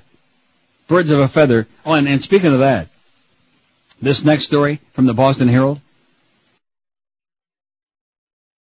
Save boy's life, says parents denied food. Say it again. Cult aunt. Okay. And when you look at that, you see all the letters are in there. You see what I'm saying? Uh-huh. Yeah. See, say that for your show, okay? We're not going to do gratuitous filth on this show because of the fact that, you're just a pervert. We're not going to do that. What was it? Taunton Mass, the maternal aunt of a baby boy who starved to death because his ultra-religious parents would not feed him solid food, testified yesterday that she pleaded with the child's father to resume feeding him. Remember this story? Uh-huh. Only days ago. It made me sick. Well, it'll make you even sicker. Renee Horton said her brother-in-law, Jacques Robideau, defended the decision to feed the baby exclusively from his mother's breast by saying, this is from God, this is what we have to do, and we have to have faith. Like I told you, the religious people are the crazy people. Like that. Karen was pregnant, unable to produce milk for her son, and Jacques Robideau, 29, is on trial for first-degree murder for letting the 11-month-old boy starve over a 2-month period. Samuel Robideau and another sect child who was stillborn eventually were unearthed from a makeshift grave in Baxter State Park in Maine. Karen Robideau faces a second-degree murder charge in an upcoming trial. In April 99, after Samuel had become so weak he could barely move, his mother called a prayer meeting of the separatist religious sect based in Seekonk. Karen wanted to pray for Samuel as a group. Her sister Renee, also a member of the sect, testified in Bristol Superior Court. The morning after the prayer session, Jacques Robideau announced to the group that Samuel is sleeping with God, according to the testimony of Renee Horton's husband Daniel, who was also a member of the sect. About a month earlier, Daniel Horton testified Jacques Robideau had heard a radio news report about a New York woman whose baby died while eating nothing but breast milk. Horton said Robideau considered the news report an attempt by Satan for sterilization. I know that Samuel is not going to die, Horton said Jacques Robideau told him at the time. Well, guess what? Wrong. As he has since the trial began a week ago, defense attorney Francis O'Boy cross-examined the witnesses to emphasize his contention that his client was being manipulated by sect founder Roland Robideau, Jacques' father. The elder Robideau ostracized the group members, almost all of whom were his own extended family, if they ignored the teachings or leadings from God, according to witnesses. Like that, crazy. In this case, Jacques Robideau's sister, Michelle Mingo, had claimed that God told her in late February of 99 that Samuel should take nourishment only from his mother. When Karen Robideau initially balked at changing her healthy son's diet, Jacques told her, if someone has a leading, we have to take it as if the Apostle Paul had said it. And we have to... Yeah, that's why. Because he's just plain... stupid. Like all the religious nuts. Shortly after the death, Daniel Horton and his wife and children left the sect. Although they clearly felt that what had happened to Samuel was wrong, the Hortons still were torn by the decision to leave the group. Roland considered the group to be God's camp, Horton said. The attitude of the group was, if you left, you're leaving God. How do you like that, huh?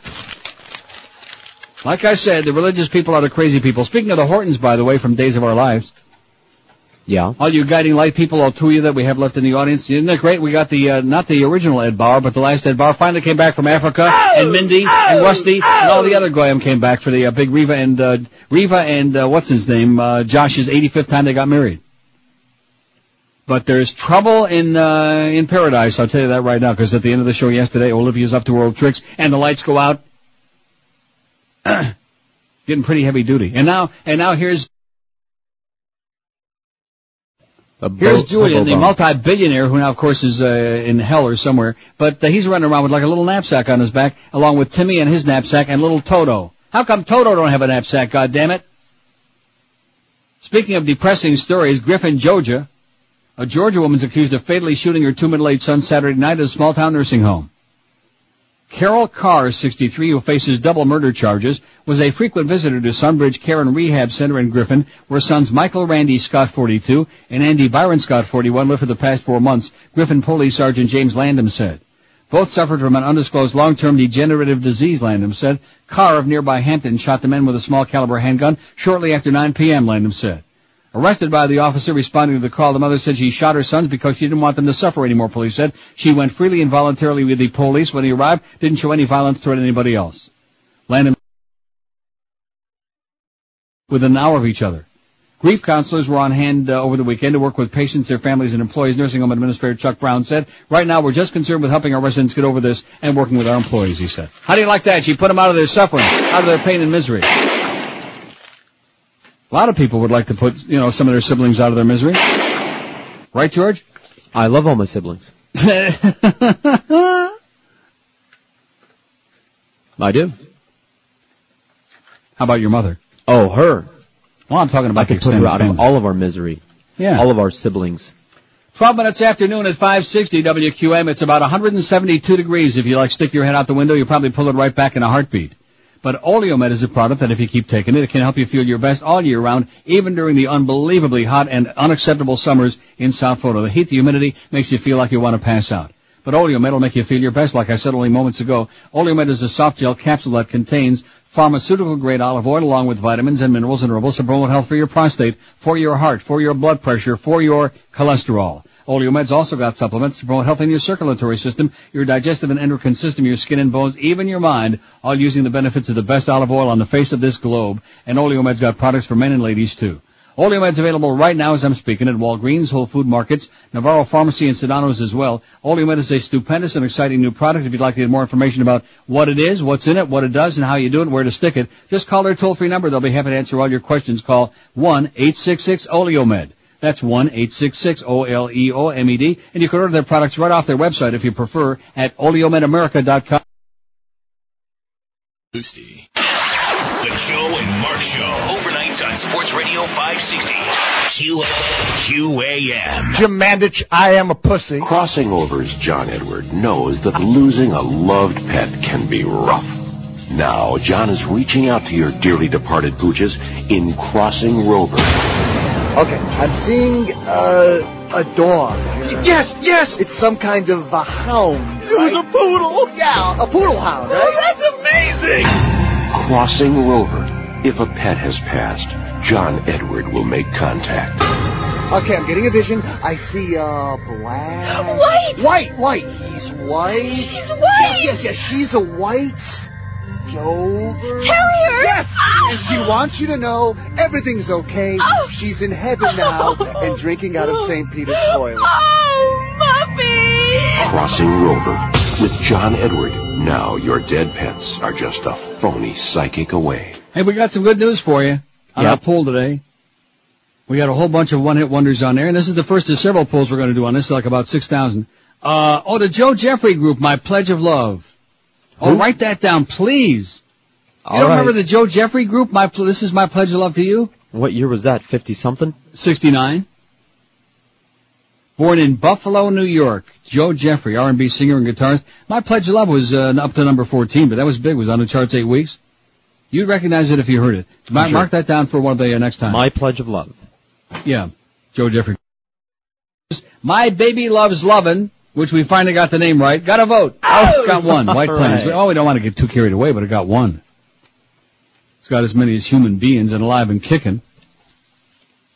Speaking of alive and kicking, jailed ex-school teacher Mary Kay Letourneau is now set to marry the student she first had sex with when he was just 12 years old.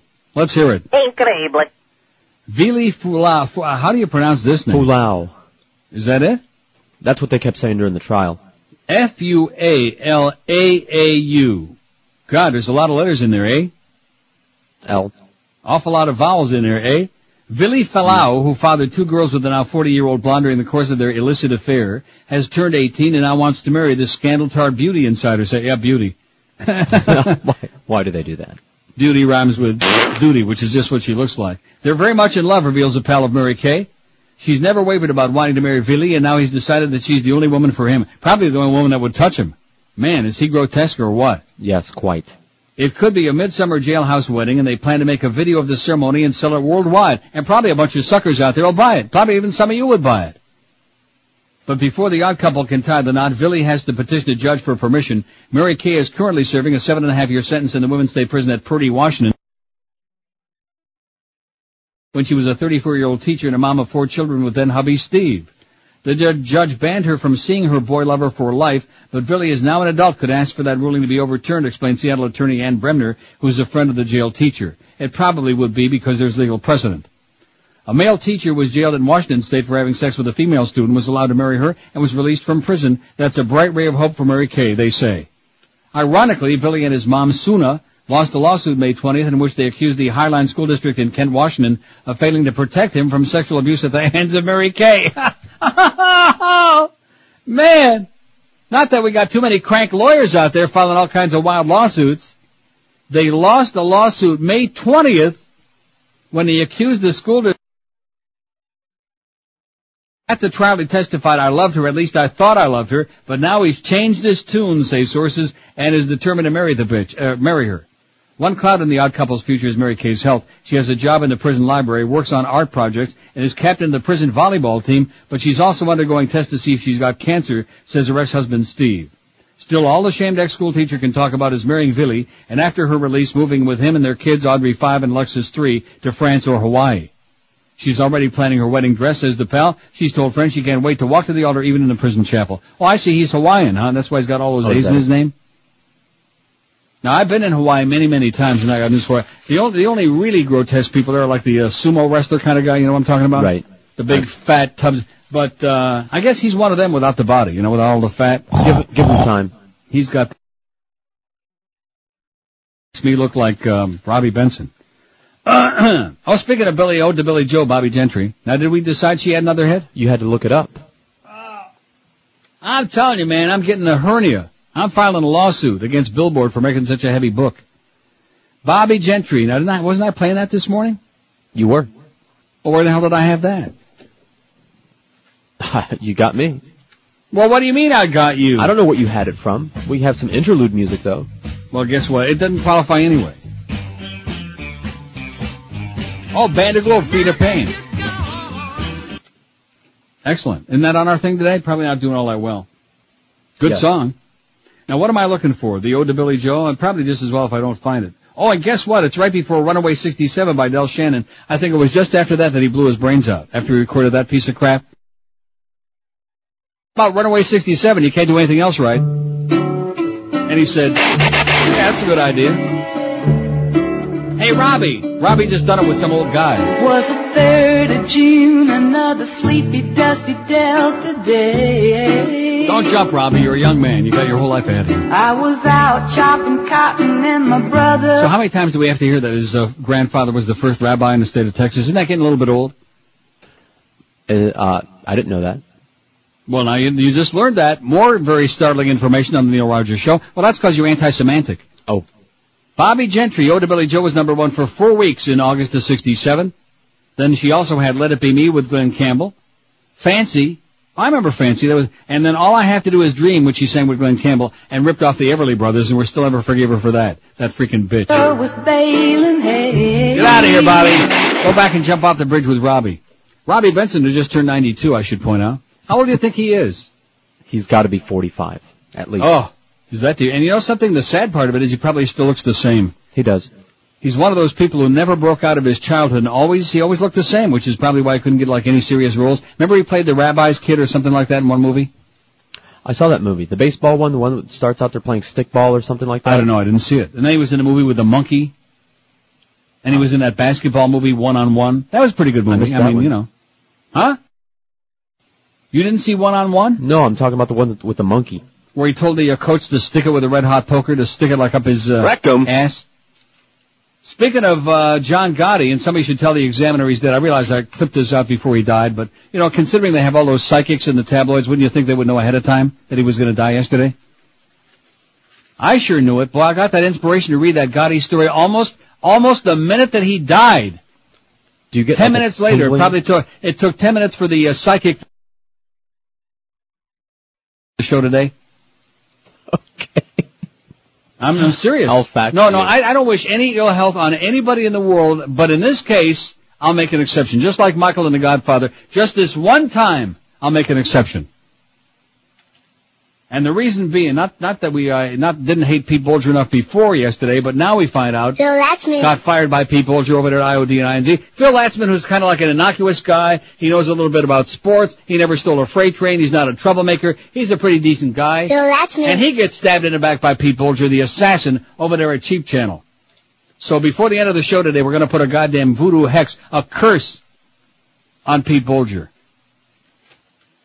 Because if he gets struck by a bolt of lightning, if he should drive off the edge of the Etzelford Expressway in Detroit, if somebody should run him over crossing the street, then I'll say, all right. Anyway, getting back to the mob. Uncle Vito needs you, and now more than ever, now that John Gotti's dead. Help wanted. Can you shoot a bullet in the back of somebody's head?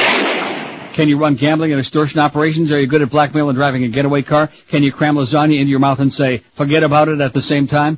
If your answers are yes, then here's a job for you. The Mafia is looking for a few bad men to take over for dead and... If you must. I think I probably will do it since it's my goddamn show. I think that's what I'll do. I don't want to rush through it.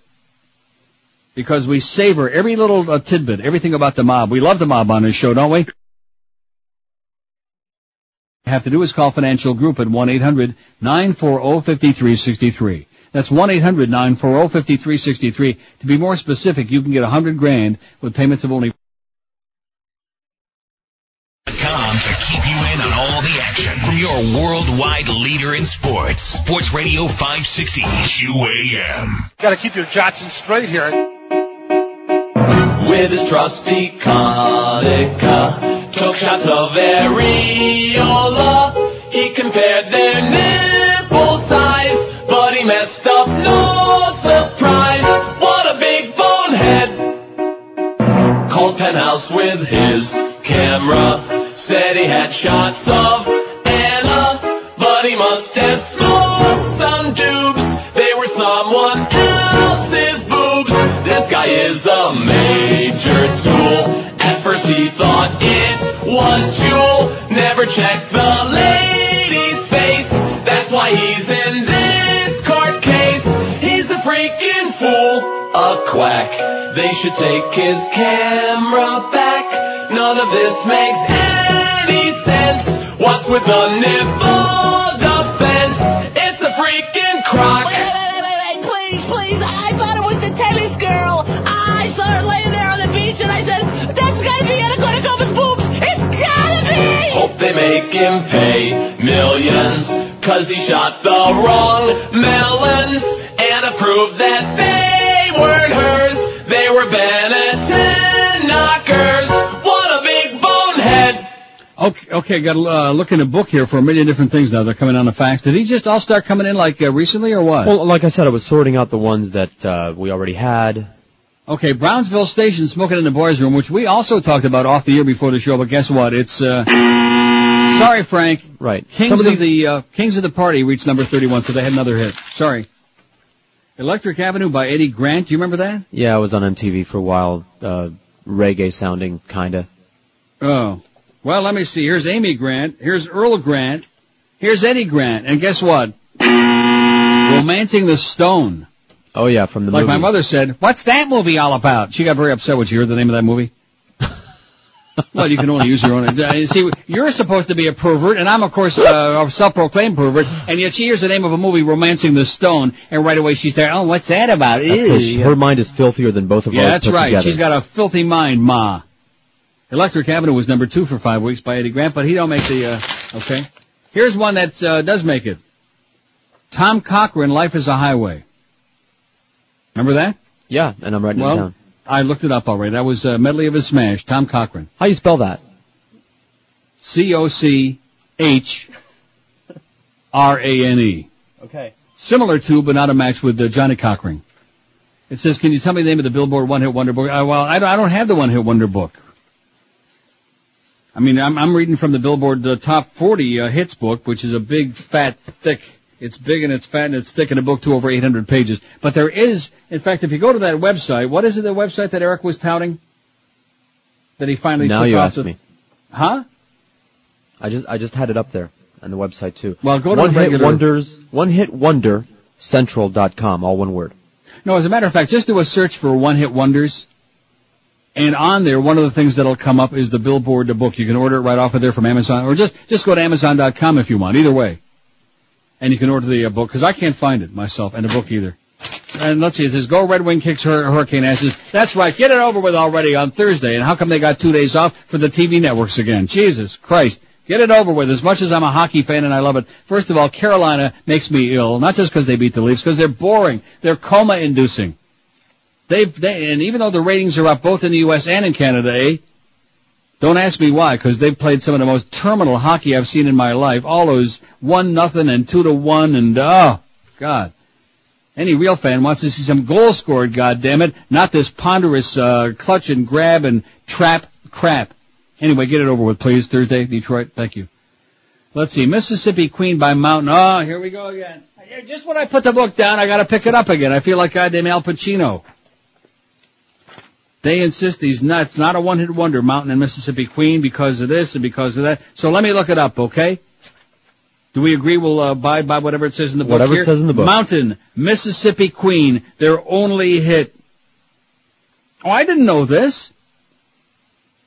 Felix Pappalardi played guitar, was a member of the group, and then, of course, went on to be with the Rascals. Did you know he was shot to death on 4/17/1983 at the age of 44? No idea. I never knew that. Oh, my God. Felix Pappalardi, the Young Rascals. I don't think I'm ever going to be the same again.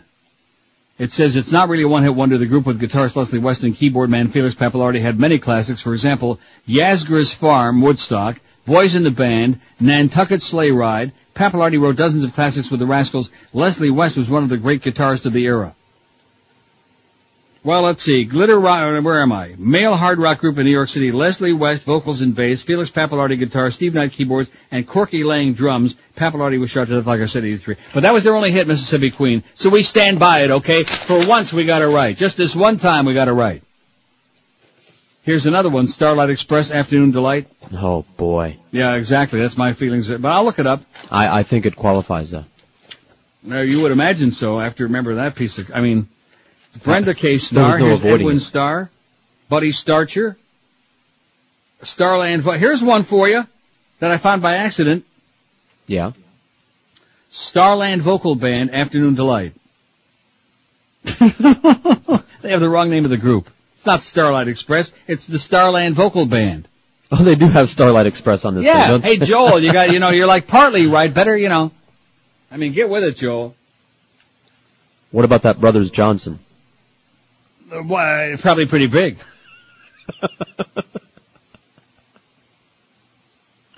I thought they had other songs than that. Hey, I'm busy cleaning my foot up. You know what I just did? Do you ever cut your ankle with like the sharp nail of a toe? Not with my toe, no. Other things. Sharp other things. Are you bleeding all over the place? No, not all over the place. Just a little bit. I'm just doing a little cleaning up job down there, okay? Just relax. It's not a big deal. Mount Sinai's only, Anyway, Starland Vocal Band, Afternoon Delight, was number one for 2 weeks. That was a medley of their smash pop group formed in Washington, D.C. Bill and wife Taffy Danoff, John Carroll, and future wife Margot Chapman. Bill and Taffy had fronted the folk quintet Fat City, backed John Denver on Take Me Home Country Roads, hosted their own TV variety series in 77, won the 1976 Best New Artist Grammy Award. Afternoon Delight, number one for 2 weeks in 76. Hate it. And now we got to look up the Brothers Johnson. I don't want to see the Brothers Johnson. Just the thought of it.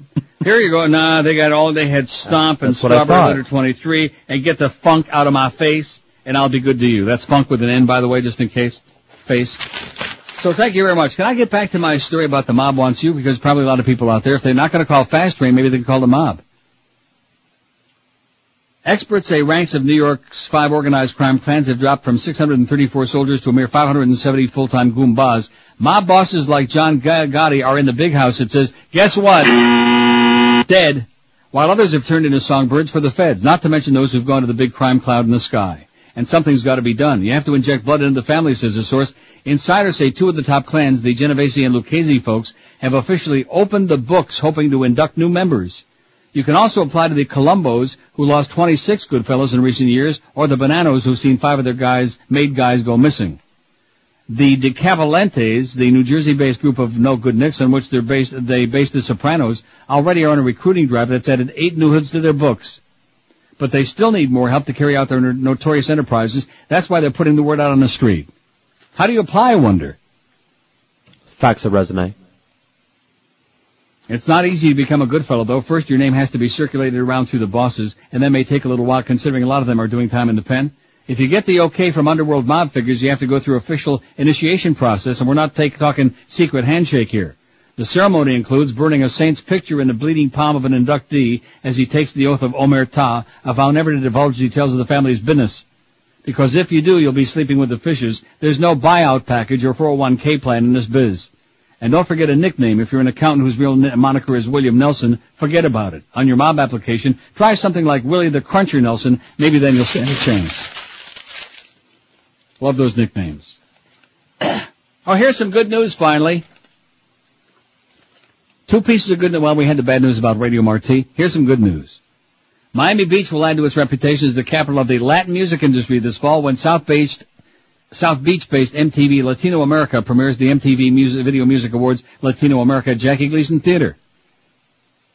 All right. A Spanish-language version of the parent network's popular and trend-setting MTV Video Music Awards. The show will reflect the growing popularity of Latin rock and pop. Approximately 80% of the award categories will feature Latin American artists who make up 3/5 of the performers. The live broadcast of the October 24th award show will be available in 12 million households in Latin America and made available to MTV's other networks in the U.S., Europe, and Asia, which will have a worldwide reach of 382 million homes.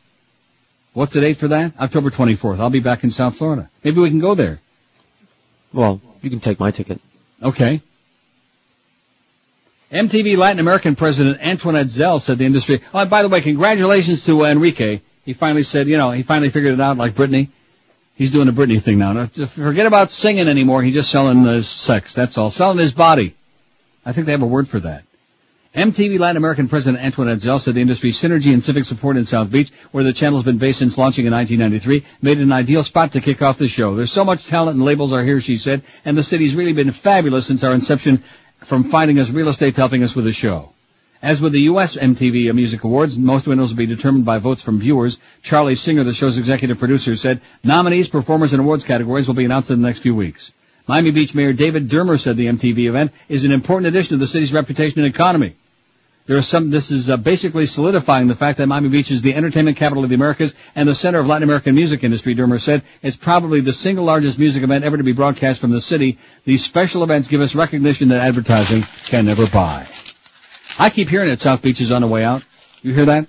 All the time. Everybody's selling out. All the big stars moving out.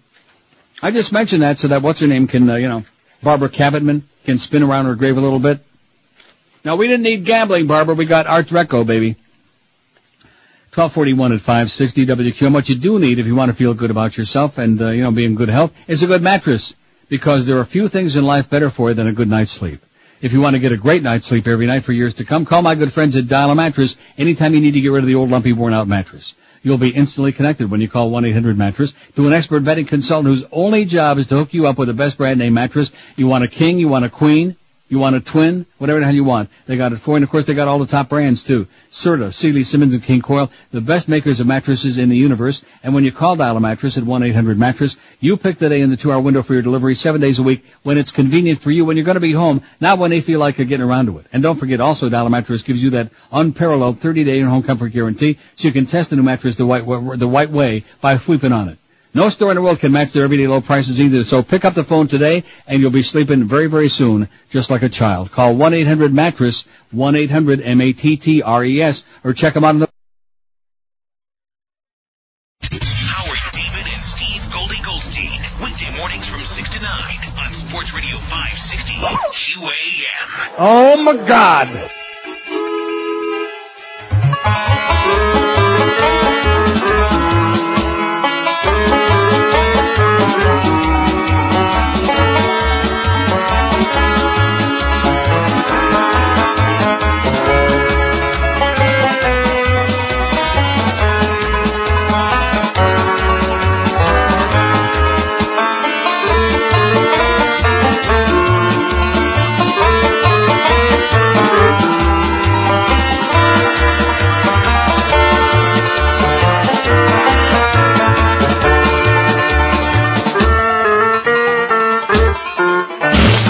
Cup 46 at 560 WQAM. Mad Dog back today after Joe Rose was in yesterday stealing our program logs.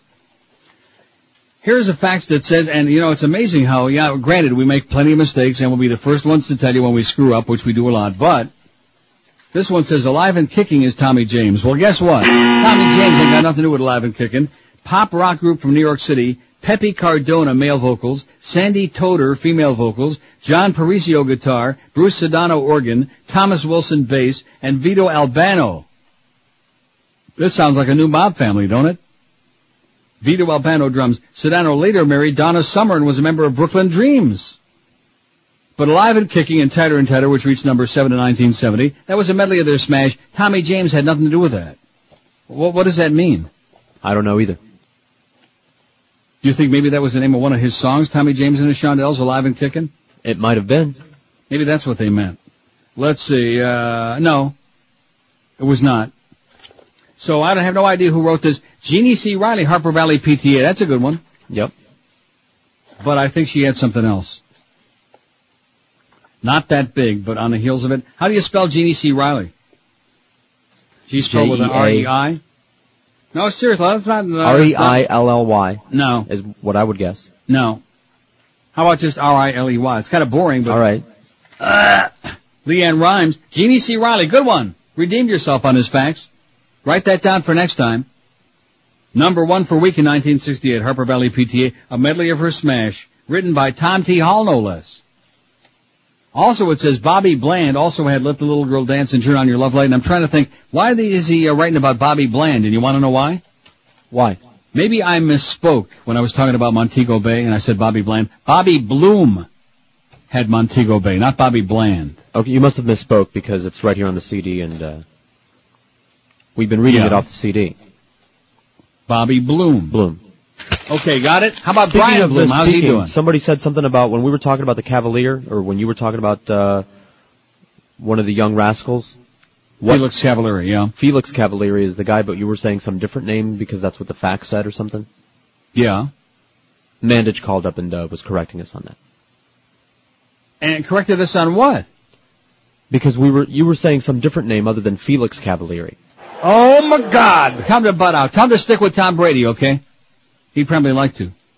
Anyway, now speaking of Bobby Bloom, see, it's amazing. The one thing I love about these Billboard Top 40 books, not only do they have artist by artist, all of their hits, and then you go in the back and they've got them alphabetically by the name of the song. If you want to know the title of the song, you see who the artist was. All kinds of good stuff. All kinds of charts. But under each artist, they've got, for example, in the groups, they have the name of each member and if they're still alive, things like that. Bobby Bloom, born in 1945 in New York City, died from an accidental shooting on 2/28/74 at age 28. How do you like that, huh? No idea.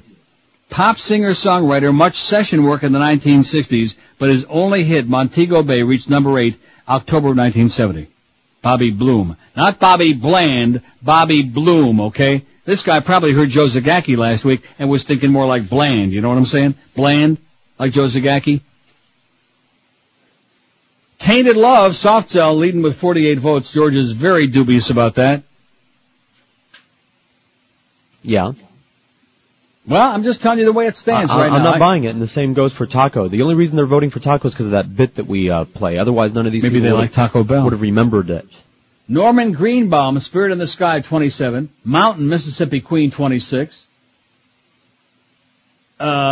Steam, Nana Hey Hey Kiss 'Em Goodbye, 22. Paper Lace, The Night Chicago Died, 19. EMF, also 19 for Unbelievable. Unbelievable. That's what I just said. Zager and Evans in the year 2525 got 18. Blues Image, Ride Captain Ride. That's a great song. 16. Mm-hmm. Question Mark and the Mysterians, 96 Tears. No matter where the hell they're from Saginaw, Michigan. Believe me. And you want to know how I know that? How do you know that? Because when they used to play that song on the radio in Michigan, they used to say they were from Saginaw, Michigan. Like on CKLW, and et cetera and so on, and like on Keener 13. Believe me. 15 votes for them, and also for Taco putting on a Ritz, which George doesn't buy that, and I believe it. The Proclaimers, I'm going to be 500 miles. How come that's not in parentheses? Well, it's because Eric doesn't know that song. 13. Strawberry Alarm Clock, Incense and Peppermints, 11. John Sebastian, Welcome Back, Cotter Theme, 11. The Monotones, Book of Love, 11. And then from there on, it's single digits. Let's see, House Indiana, oh, it's still got only 3. Indiana Wants Me, R.D. Taylor. That's a heavy-duty song, man. Alive and Kicking, Tighter and Tighter with One, Human Beings, Nobody But Me One. And My Baby Loves Lovin' with White Plains has got 2. Let's hear it. We talked that baby all the way up to 2, to a pair. Thank God for us. 1252 at 560 QM. If the mob won't let you in, here's another alternative for you. Call our good friends at Fast Train, because in just 4 short months, you can have a big one. Maybe not as big as John Gotti's, a big paycheck. The demand for certified computer professionals is skyrocketing through the roof. So pick up the phone and call the experts at Fast Train and get out of that dead-end job. Quit working for some jackass, okay? We all know what that's like. Call Fast Train today at 866-FAST-TRAIN, because summer classes are forming right now. If you call now, you can be certified in that new career before summer's end. Fast Train offers you Microsoft certified instructors, 4 convenient locations including the new campus in Kendall, job placement assistance, day and evening classes, and for those individuals whose job was affected after 9/11, Fast Train is an Operation Paycheck training provider too. Call Fast Train today, 866-FAST Train, or you can check them out on the web too at fasttrain.com. Don't forget, it's really the truth. Fast Train can have you certified and ready for a brand new career in as little as 4 months. So call them today. There's no obligation. They'll be ecstatic to answer all your questions. Please tell them that Neil told you to call Fast Train, and that number again is 1-866. The Mad Dog. Honey, regrip this putter. Weekdays at 1 on Sports Radio 560 QAM. I don't have a clue. Coming up tonight on Inside the Behind the True Hollywood Celebrity Music Biography Profile Story, we take a good, hard, stiff look into stardom. This British band's big hit was either a song about a threesome, a homosexual encounter, or masturbation. Sadly, we may never know the truth about Haircut 100. What? I mean, look at the first line of the song. I went off to the right. Haircut 100's manager, Chet Stools, talks about the band's only hit, Love Plus One. It seems pretty clear to me. That's a fella saying, I just gave in to the sensual delights of anal sex. I mean, don't you think? Still others think Love Plus One refers to a third sex partner, like 80s rock groupie Melissa Chuckster, who has been a third sex partner with such luminaries as the guy who sang backup on that one Springsteen tour and the Human League's Dog. As a skanky third sex partner, I can't help but think Love Plus One is about being a third sex partner. But was the song really only a reference to being alone and needing to use your hand? Was Rosie Palm the plus one referred to in the title? The band's lead singer, Nick Hayward, may have provided a clue back in 1982 when he said, "It's pretty much a song about wanking off." And there you have it. Another sex-slathered story about some loser band from the 80s made to sound like actual journalism by my urgent, self-important delivery. Suckers. It's a big, juicy, sopping wet look at show business tonight on Inside the Behind. Can't wait. 12:57 at 560. Boy, I'm sure glad somebody faxed and corrected me. You know, I've made this mistake. Thank you, Stevie. I've made a mistake before, too. You know, Felix Pappalardi and Felix Cavalieri, I always confuse the two of them. Okay. And you went right along with it, by the way. See how easy you were? Because I've already forgotten about Felix Cavalier and the Young Rascals. Why is that? Well, because I remember them, but I keep forgetting about him because his solo career was ever so